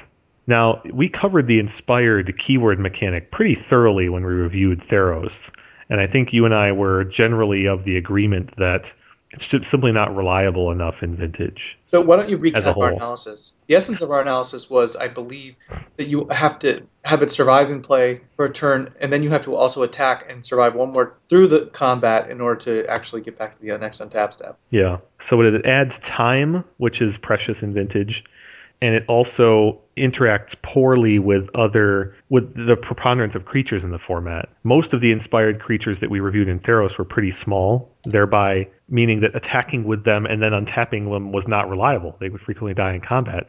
And unfortunately, even at 4 mana, King Makar demonstrates that at a 2/3 body. Right. Now, he definitely gets past your Dark Confidants and your Snapcaster mages, but he doesn't get past Delver, Goyf, Lodestone. Right. So first he has to get through. If he gets through, you exile an opponent's creature, and you get mana out of the deal, which is not true. You get a Lotus Petal, yeah, which has its use. You get a what? A Lotus Petal. A Lotus Petal. Yes. Yeah. You get a Lotus Petal. I think to the point we've just made, though, it really bears pointing out that the notion of attacking through your opponent's creatures with a 2/3 and untapping, then exiling creatures, those two concepts are at odds with each other. If your opponent has creatures you want to exile, That's right. they're going to block with those creatures There's a lot. rather than let this guy get through. There's a logical inconsistency there. Yeah. So I just think that even at maximal efficacy, this card is probably not very useful. Of course, we're assuming that the way that we're tapping it is by attacking, but that is the most natural way. Yes. You'd have to have some other outside mechanic that will allow you to tap it. Otherwise, like a Twiddle Orb. Right. Springleaf Drum being the simplest example, but that was another part of the conclusion we released when we first reviewed Inspired, was that there are simply not enough reliably efficient or useful effects that can tap creatures to speed up their Inspired triggers. There's also a possibility of getting a sort of Dwarven Warriors effect that makes this card unblockable. It could allow you to do the exiling in that way. Definitely. But either of those are just you attacking on things to solve a problem you really shouldn't have in the first place. Yeah, that's right. You're adding on additional cards, which could just be used to Swords to Plowshare as the offending creatures and have very little other utility. Springleaf Drum is, I think, the best example, though. It is probably the most efficient and the most utility-generating card that also synergizes with Inspired, and it's still just not good enough for Vintage. Yeah, you could like try and in addition to that kind of thing, you could try and give him haste so he can work immediately. Yeah. And then hopefully by the time he's untapped, you can exile something. But that would be pretty silly circumstances.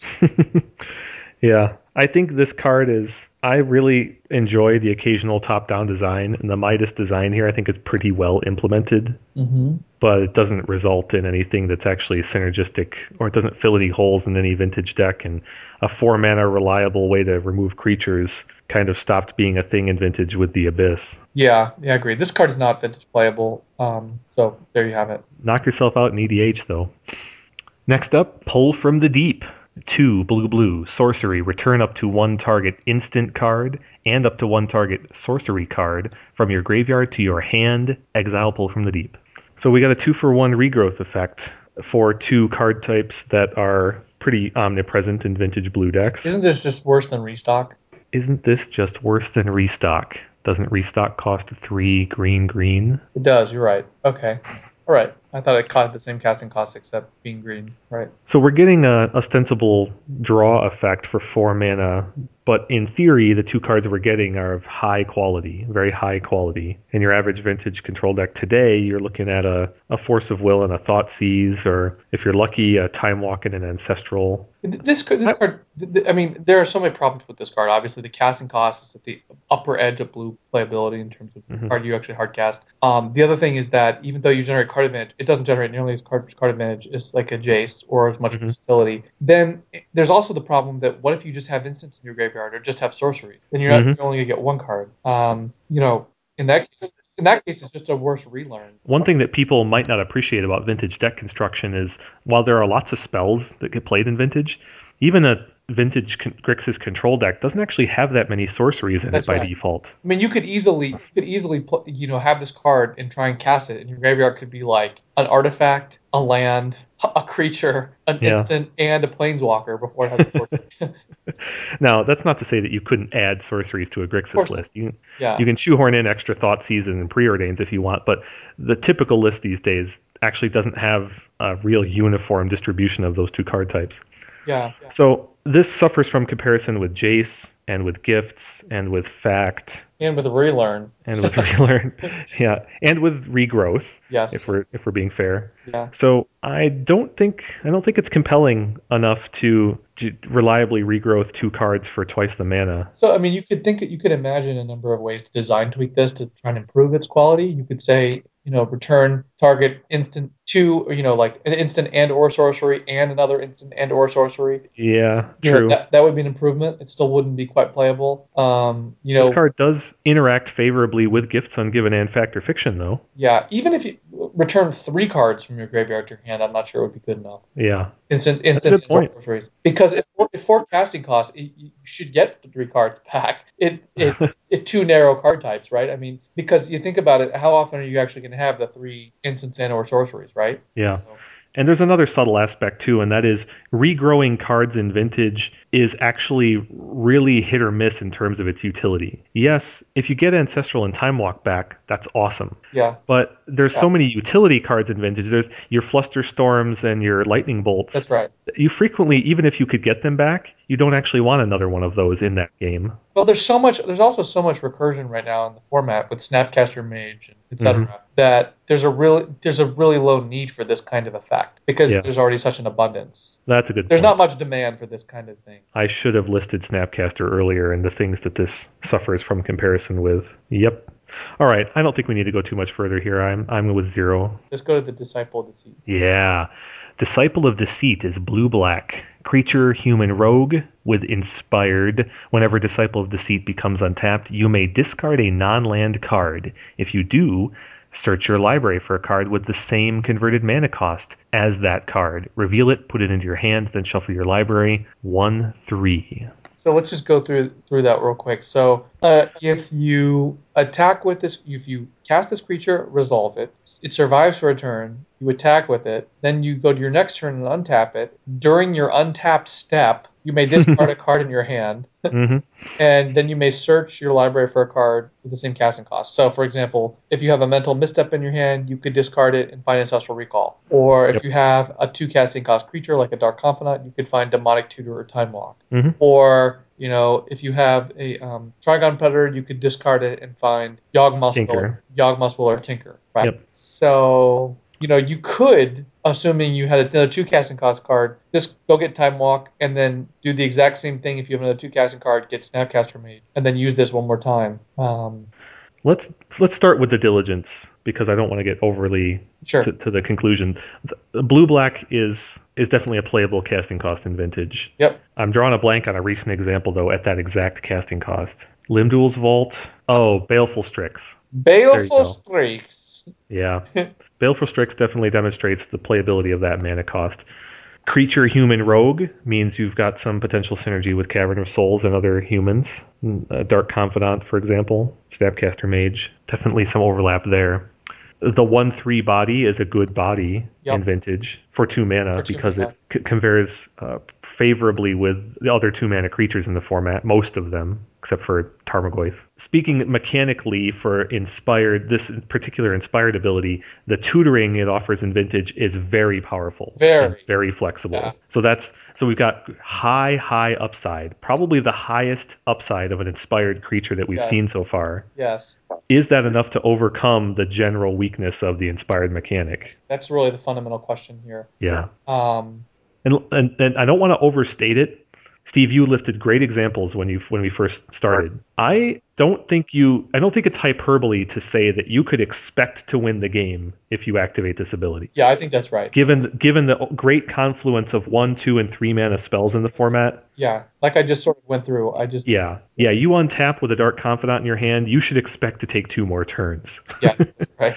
And then get a different tutor at the end of that chain. And if you can't win the game from doing that, you're doing something wrong. And I think it'll be almost trivially easy to assemble Key Vault once you get the first activation of this card. And that's just with a cursory glance at on a normal Grixis control type list. A more tuned list would obviously have some tutor chains in it, which I probably haven't even considered and would be very broken. But that's all predicated on the notion of play this on 2, attack on 3, untap on 4, and win the game. Yeah. And I think at the basest level, I think that isn't actually good enough in Vintage. Well, I like the fact that, again, he doesn't actually have to. This creature doesn't actually have to deal damage. It just has to survive the attack. Sure. If it was That's in its favor. Yeah. Yeah. I mean, this isn't going to survive combat with a Goyf. I mean, with a Golem, but it could survive combat with a Goyf or a Pyromancer or an Unflipped Delver, whatever the case may be. It's going to survive a lot of combat actually because it's got 1/3. The fact that it comes down on turn 1 or 2, probably turn 2, helps that fact. Like King Makar is a 2/3, better body than this, but at 4 mana is much less likely to survive that first attack. Yeah. This even survives Trigon Predator, Deathrite, early Goyf. I mean, most of the early creatures that aren't workshop creatures it lives through. I think this card really does sort of bring into focus whether it's worth playing with an outside effect that can tap a creature. Yeah, I really do think so. You're right. With how good this Inspired effect is, then accelerating it by a turn this really puts the maximum tension on that. Is Springleaf Drum good enough if next turn you're going to untap and win the game? I mean, we're being glib about it, but right. This is I think this is almost that reliably good. The effect, I mean. Right. And it's kind of like Tezzeret. Yeah. Not as linear, mind you. You still need a collection of cards, but the collection of cards you need is really loose. Yeah. Almost any random sampling of 2 or 3 cards from this deck list is probably good enough. Mm-hmm. And you would tweak your deck list accordingly. Steve, we could go through a whole bunch of diligence talking about what cards get what cards, but you already listed the key ones. Any 2 mana card gets DT or Time Walk. Any 1 mana card gets Ancestral or Vamp or Voltaic Key, and any 2 mana card gets Time Vault, of course. Yeah. Any 3 mana card gets Tinker or Yawgmoth's Will. So you untap with this the first time, and you have a second Disciple of Deceit in your hand, for example, and then you have some random 3. I don't know, Thirst for Knowledge. Just those 2 cards. Yep. You probably win the game with just those 2 cards because you go get Time Walk with the first Disciple and you cast it. Then the next turn, you've drawn a card too. You get Yawgmoth's Will. Then the next turn you get Yawgmoth's Will, cast it and whatever, and your Time Walk again. I mean, you've drawn another card since then, plus whatever you draw from the Yawgmoth's Will. On average, I just don't know how you lose games like that. You can also do things like discard a Mox and then get Black Lotus. That's right. When we reviewed Inspired last time, there was a creature that can tap or it was like a blue creature that can tap or untap creatures. Is that right? Yeah, Steve, you're talking about Freed from the Real, which is a 3 mana aura that has blue tap, blue untap. So you can just manipulate an inspired creature that way. It's one that we didn't pick up on when we were doing our first analysis. I'm still of the opinion that, as abusive as that sounds, that's probably not worth it to spend 2 weak cards just to tutor that way. Yeah, I mean, it is a 2-card combo that likely wins the game, but there are plenty of those. Yeah, there are plenty of those. So, that brings up a point, though, and I was about to say it earlier, but we went off on another tangent. One of the things I think that's deceptively interesting about this particular card is that you can integrate it into a deck that otherwise has no interactions with it. Meaning you don't need this card to win in such a deck. Yeah. You can just build But it as an additional tactic. yeah, and so I would say that this card wouldn't necessarily be the primary tactic in such a deck, but it just ends games if it connects. Yeah. Which is a useful effect in general. This creature is not great otherwise. 2 mana for a 1/3 is pretty weak in the grand scheme of things if it's vanilla. But there's something to be said for the fact that it does hold off a couple of attacks from a Dark Confidant going the other direction. It can slow your opponent down. Maybe they spend a lightning bolt on it, but that's the lightning bolt that they didn't spend on the Jace that you play the next turn. Well, so even if it doesn't connect, it still has value. It's still a threat. It's kind of like playing a turn 1 Voltaic Key in Vintage. Your opponent then has to respect additional threats. Yeah, I mean, I just think that there's an overabundance of really good creatures right now. If this was like 3 or 4 years ago, this card would be a lot more interesting. But you have Snapcaster Mage on top of Dark Confidant. Mm-hmm. You have cards like Vendilion Click that also compete at that level. Yeah. And there are many more. So it's really hard to make the case, and the opportunity cost of the slot is quite high. And I don't want to sort of underestimate the casting cost difficulties either. It's not a turn 1 play. It's not a reliable turn 1 play the way Bob is. Yeah. But that having been said, you almost certainly would play this in a deck with Dark Confidant. So there's that aspect. Let me put it to you, and let me take that analysis you just made and turn it around on you, though. You're playing, let's say, Rug Delver. You're playing Rug Delver, which you've played recently, against a Grixis control deck. I play Blue-Red. Blue-Red Delver, but yep. Oh, right. So you're playing Blue-Red Delver against a Grixis control deck. That's a matchup you like. You're comfortable in that matchup.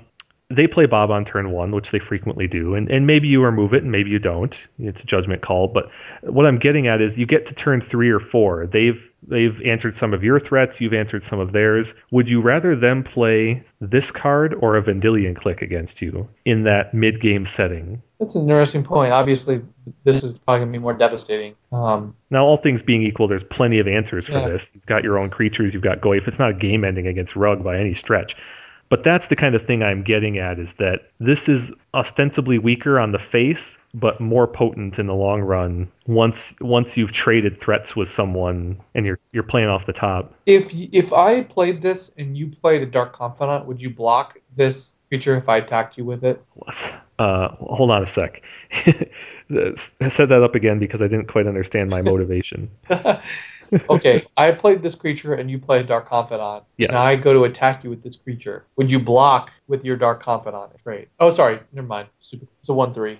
Yeah, cut that out. I see. You were setting up it as though it were a trade. Yeah. Well, switch that analogy though to have a lightning bolt. Okay. I mean, you play this. I'm on the play. Let's say I go land go, you go land go. I play my second land and I have a lightning bolt in my hand now, assuming I don't have a mana drain.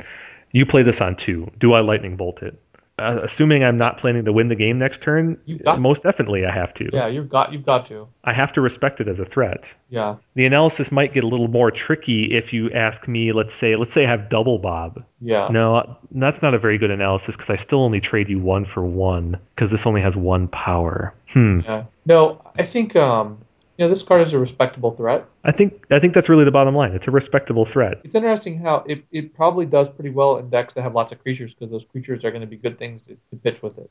Yeah, that's true. You got a bunch of Dark Confidants and Snapcaster Mages. They all become Time Walk. Oh, and it synergizes with Snapcaster Mage and Dark Confidant too. I think that shouldn't be understated. Never mind the human aspect of all those creatures, but the simple fact is that if this creature reliably becomes additional turns, then that's amazing with Dark Confidant, of course. And any spell that's really good that you get, because Time Walk and Ancestral are going to be top of the list. Yeah. Both of those are really good with Snapcaster Mages.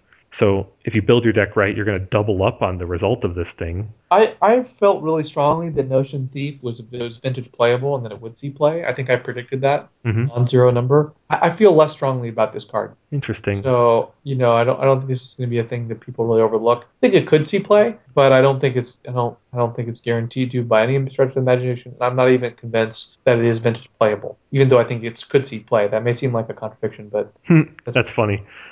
Let's talk about the situation where this card is terrible then.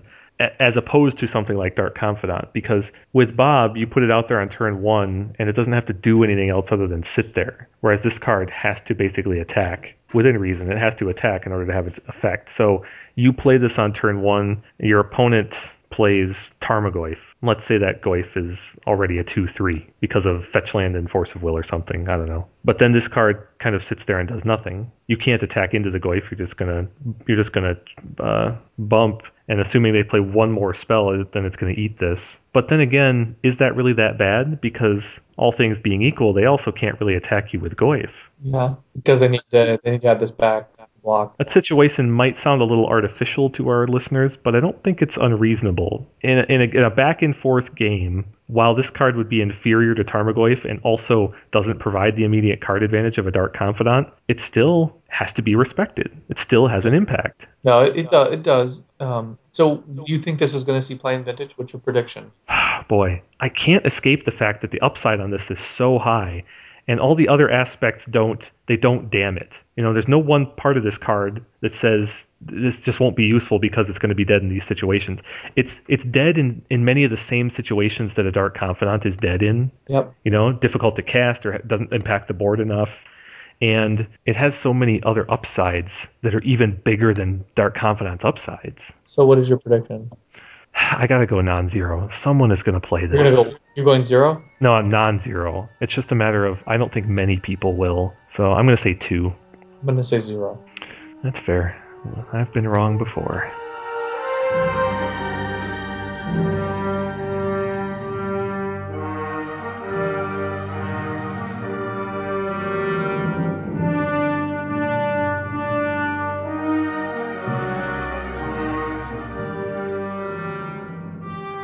That brings us to the end of our card evaluation for Journey into Nyx. Steve, what do you think about this set as a whole, or maybe this block as a whole now? Well, a lot of people have criticized the set from a Vintage perspective, and it's easy to do so. I mean, the keyword mechanics are clearly not viable in Vintage. The power level of the set in many respects seems diminished compared to other sets. I think there's much to credit in Journey of Nyx. There are at least a number of cards that are considerations for Vintage. Some that are going to be clearly playable.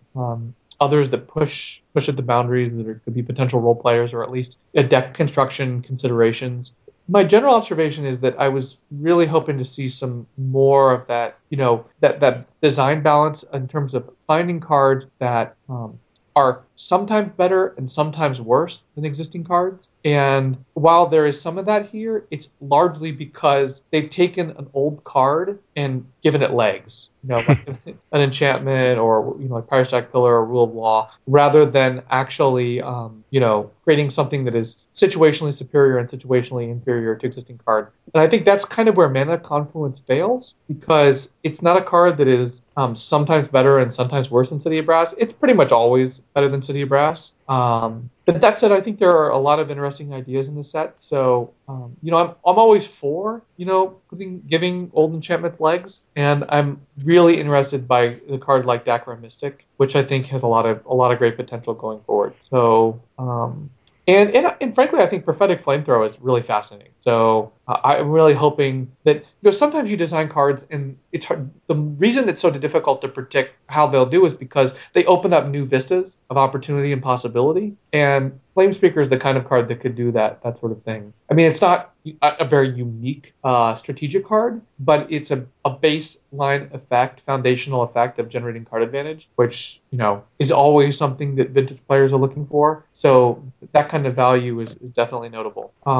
So I think that this set ends on a high note, and I'm really looking forward to seeing what the summer brings. Yeah, I like the fact that in several cases during our review, we had the sentiment of this card isn't right now, but it could be, which is, I think that's a marker of good design potential. Yeah, we orient our predictions around what we'll see play, but not whether it is, satisfies the basic conditions for playability, which is a different thing. Yeah, another rubric for set reviews might include that, and it's perfectly valid.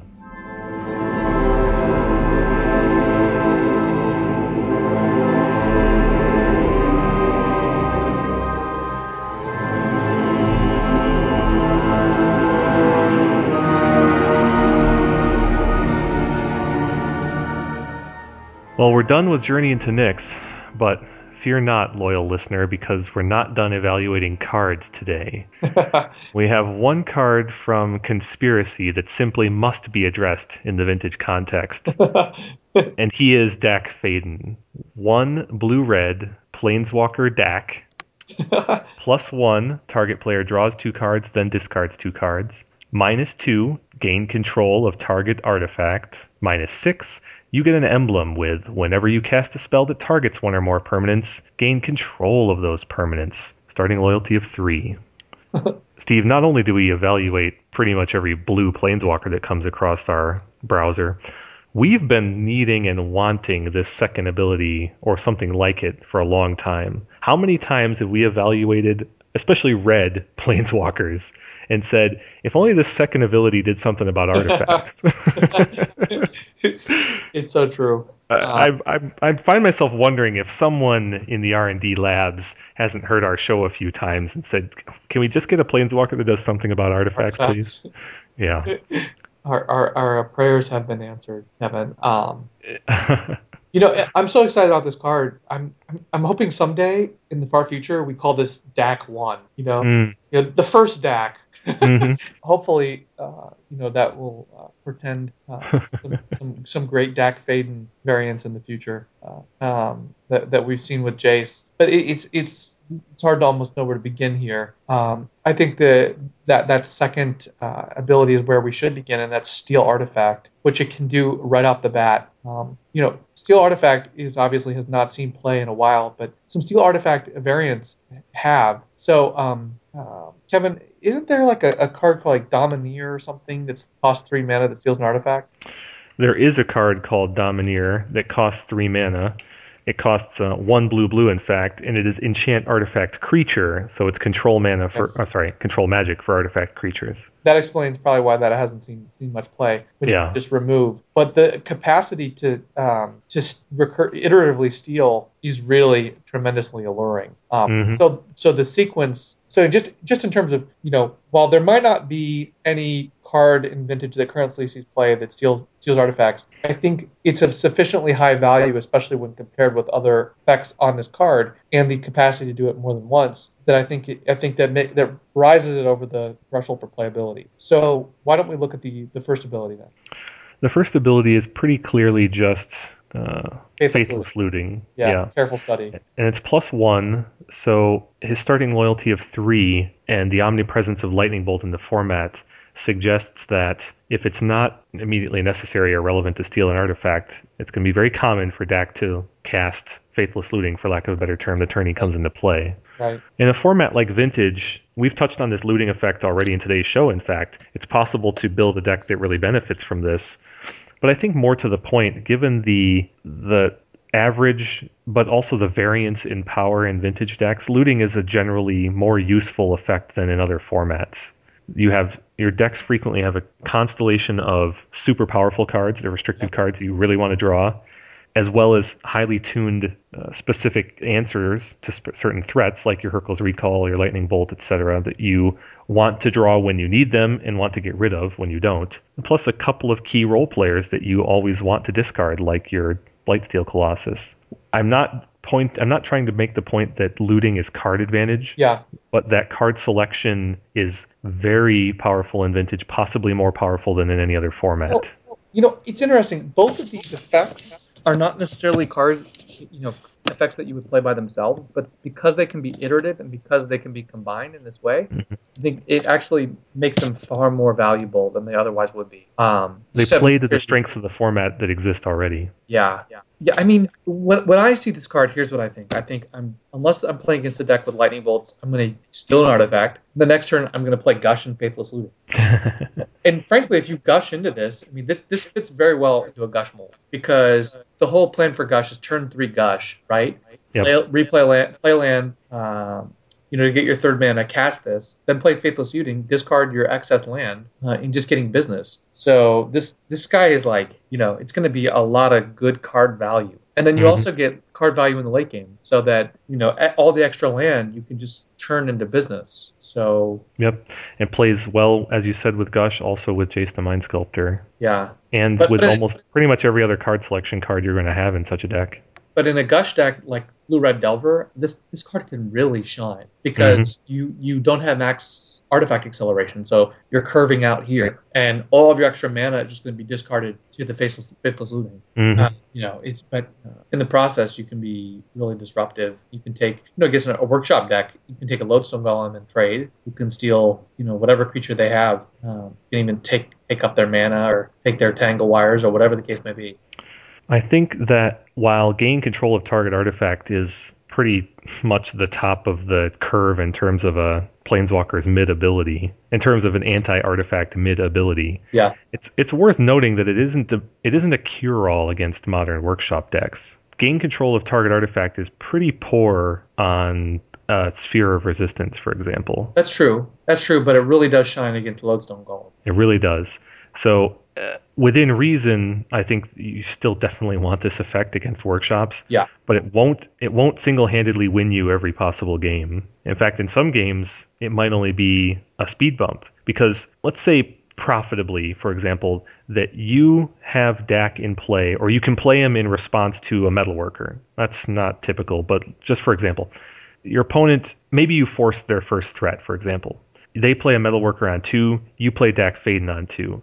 Clearly, you're going to want to gain control of their Metalworker just to slow them down. Yep. But that's not winning you that game necessarily. No.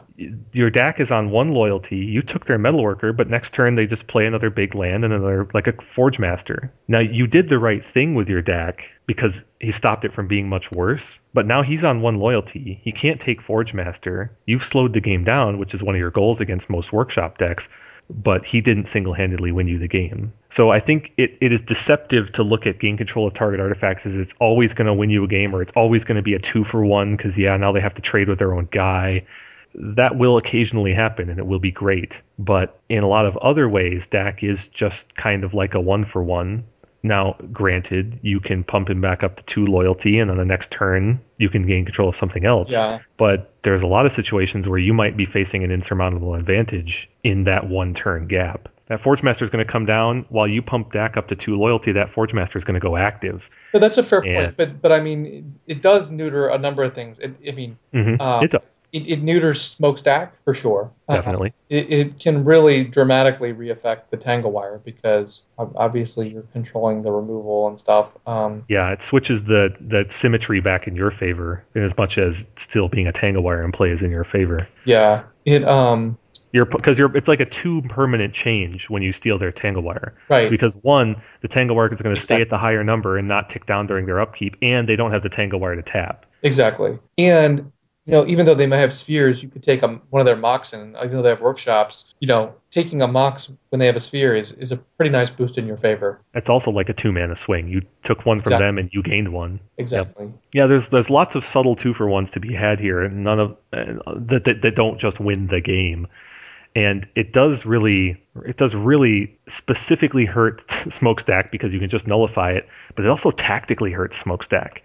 Because if your opponent has a Smokestack with 1 or 2 counters on it, which is common, you land Dak and steal some other permanent, even if it is just a Mox, you might put them in a situation where you 2-for-1 them that way too. They have to lose their Smokestack because they can't then keep maintaining it. Yeah, it is also worth just pointing out that it's very hard for workshop players to deal with this creature. I mean, there's nothing they can really do to remove it. You Well, can't just- Revoker is a common anti-planeswalker. Yeah, I mean, but you can't dismember it. You can't duplicate it. Hmm.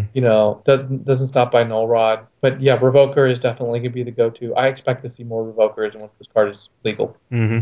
Oh, it just occurred to me too that, especially at fighting workshops, multiple Daks are very good. I could definitely see a scenario where a player plays Dak on 3 and on 4, stealing an artifact both times. It's only 1-for-1 trades in many of those cases, but that sequence could get better and better against certain matchups depending on what you take. Like I said earlier, taking a Sphere of Resistance is pretty tactically weak, but if they're playing a Smokestack deck and they got the Tanglewire / Smokestack draw, but you can sneak deck in maybe with multiple Moxen or something, then suddenly stealing those spheres or some other innocuous permanence actually has value. Actually has an increased value and starts hurting them, because workshop decks like Smokestack are so based on that incremental advantage, that breaking that symmetry of having permanence, that it's a subtle effect that could win you more games than it might at first look. Yeah. If there's a card you want to steal, it's Wormcoil Engine. Yeah, that's another. We're sort of ignoring the possible upside or top end of the curve here. But if you can get into the mid game against workshops through other means, your Ingot Chewers, your Ancient Grudges, this is a really amazing top deck in the mid game. Yeah. They land their, I don't know, they land their Wormcoil Engine. They land their mid game Kuldotha when you're out of Force of Wills, and you play Dak and take it. That game could quickly become you activating Forge Master for your own Blightsteel. Wow. It only takes their Forge Master and 2 Moxen to make that a reality.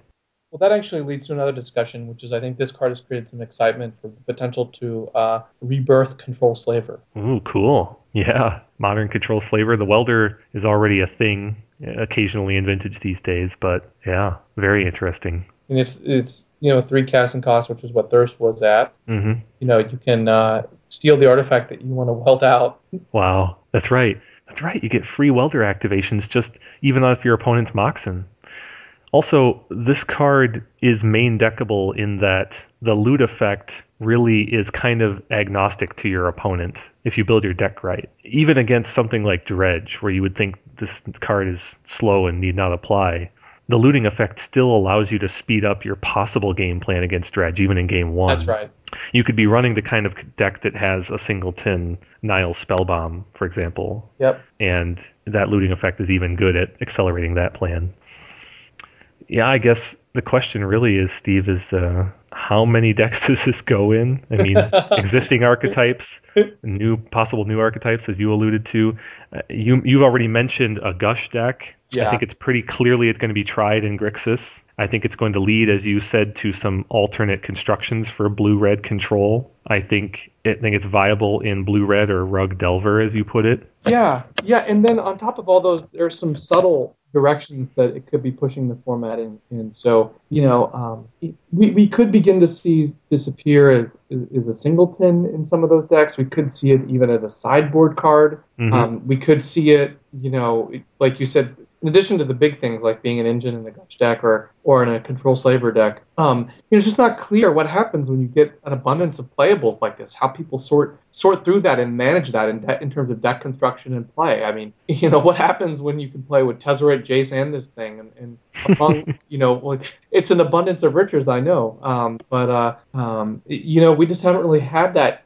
That's a good problem to have, but it's not a problem we've had many times. So it'll be really fascinating to see how it all shakes out. I couldn't even begin to predict with any degree of precision. Look at the overlap of this and Tezzeret, Agent of Bolas. Yeah, my goodness. You take your opponent's Moxen and turn them into 5/5s, or tick him up and then you steal 2 Moxen in the mid game with this and then drain them for an extra 4. I'll steal your Voltaic Key and activate my Time Vault. Oh, right, in Tezzeret too, of course. You can curve out with this. You play Dak on 3 and just loot, and then let's say you loot into an extra accelerant. And you play Tezzeret the next turn. Yeah, your opponent doesn't know you're on Tezzeret. You've just played Dak, so they play out their Voltaic Key, thinking they're going to try and speed up their kill, and then I don't know. It seems kind of foolish to play a key into a Dak that has 4 loyalty, but. But I really maybe I got the timing wrong, but the message is still there. Yeah, but there's so many different strategic things this brings into view. The high level, this card could bring back the whole idea of dumping a big artifact and using Goblin Welder. It could also at a strategic level, it really does give you an end game for Gush decks. Where you're churning the unnecessary, unneeded land and fetch lands into meaningful utility. Into meaningful, high quality cards. but then it also raises much bigger.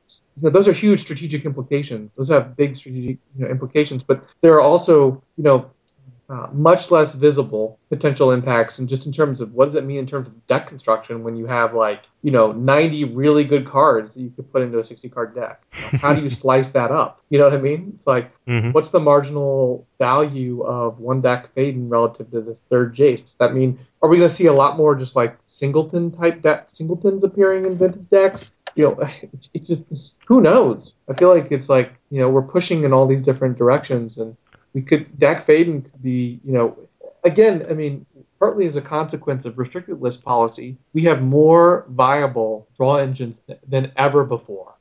Could Dack Fayden appear in a Lansdale deck? I mean, as a sideboard card, in addition with things like Ingot Chewer? Is it the kind of card you might want to use if you're Lansdale? Yep.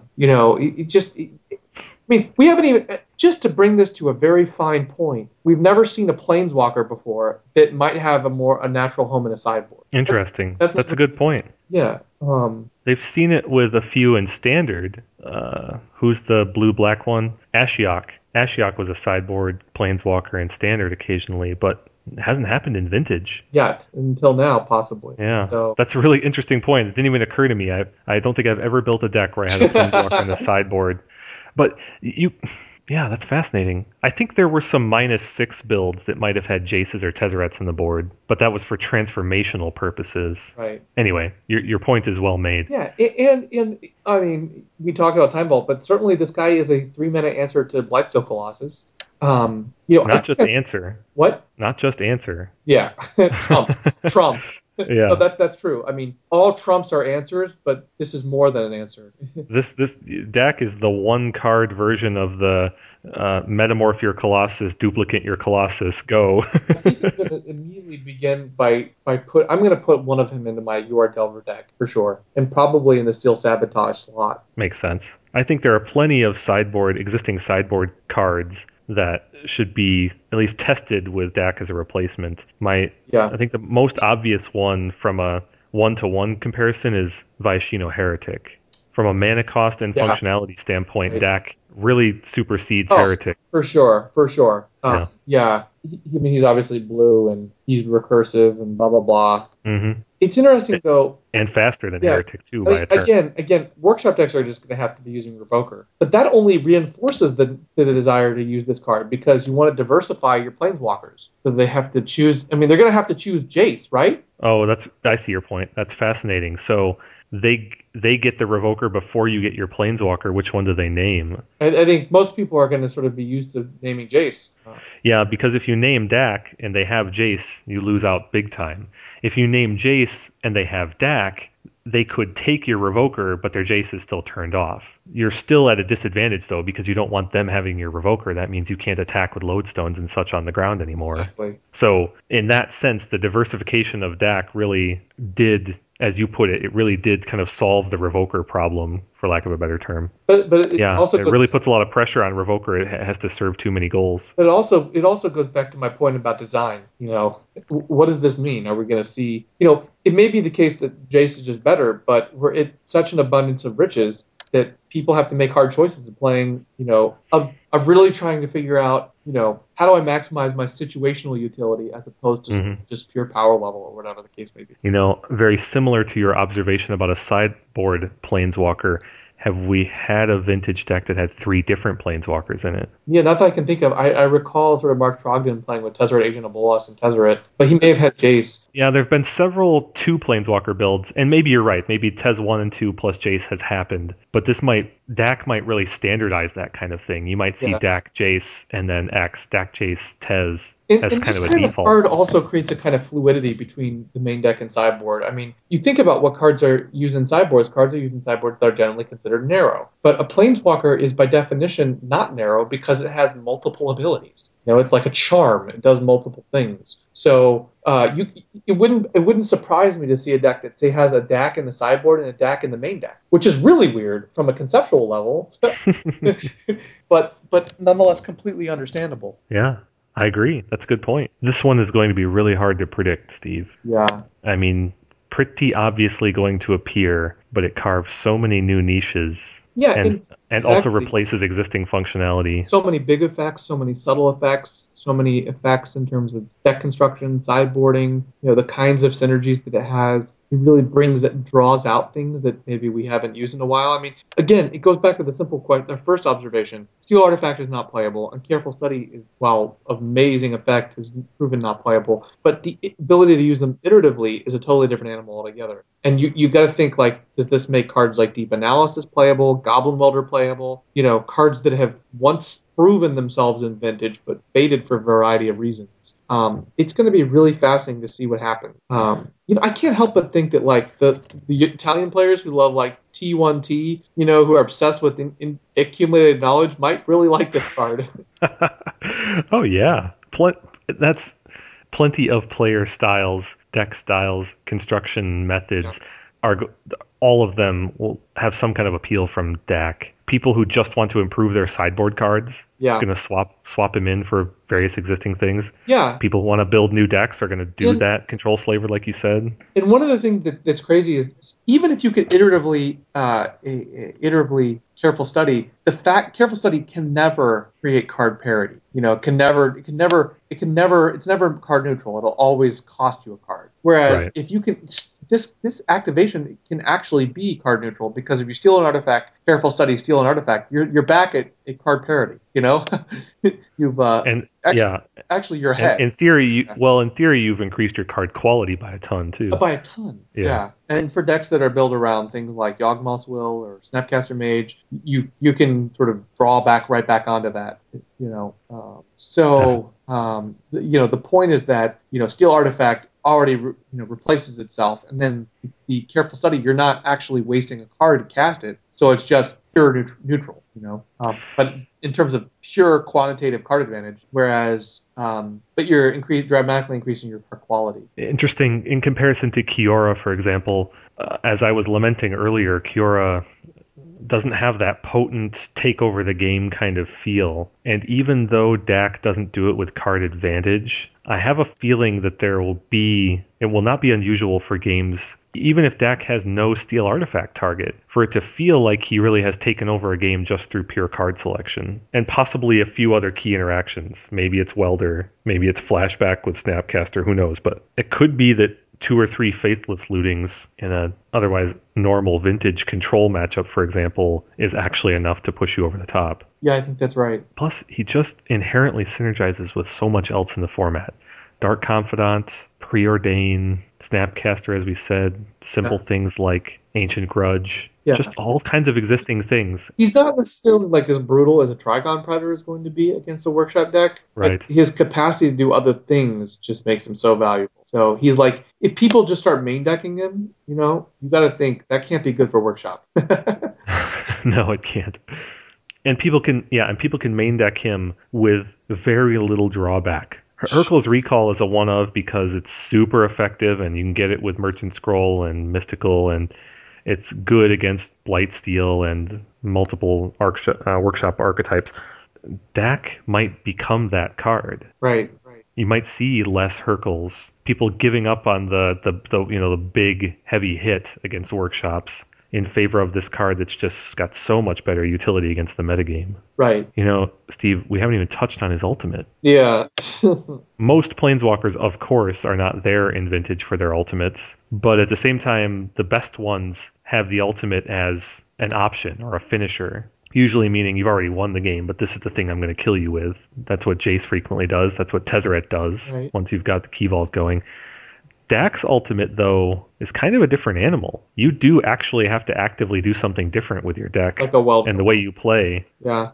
And it's kind of funny with all the synergy that he has with his other abilities in the format. His ultimate is actually not synergistic with anything in the format. When did this card become legal? Conspiracy is released on June 6th. Okay. So it becomes legal that day. Yeah, we may have to do a conspiracy set review. Yeah, to your point, the ultimate is I think considerably weaker than we're used to, than we're accustomed to. Yeah.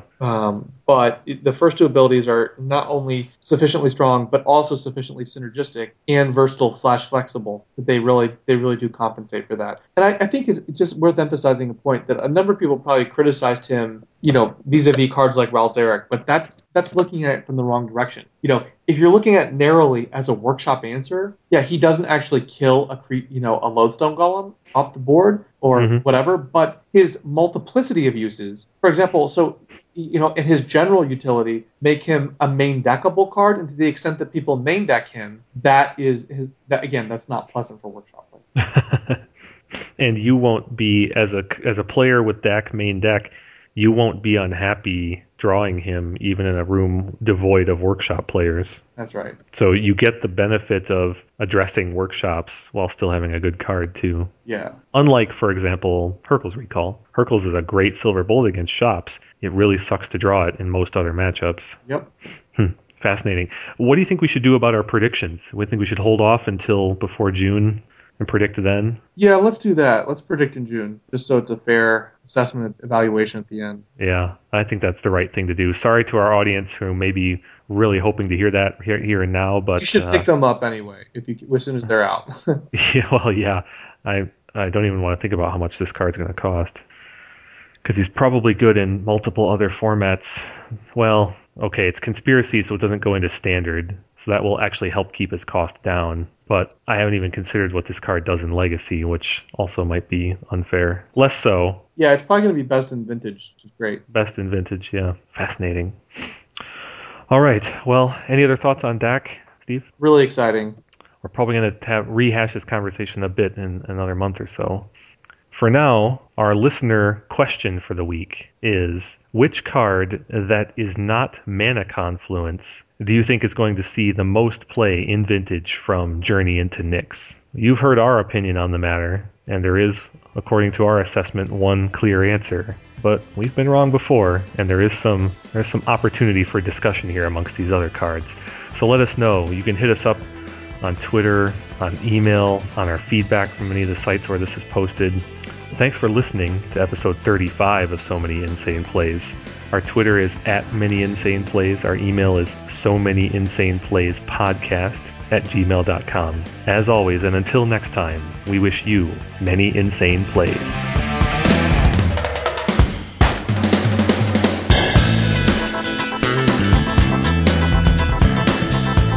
It's not safe for the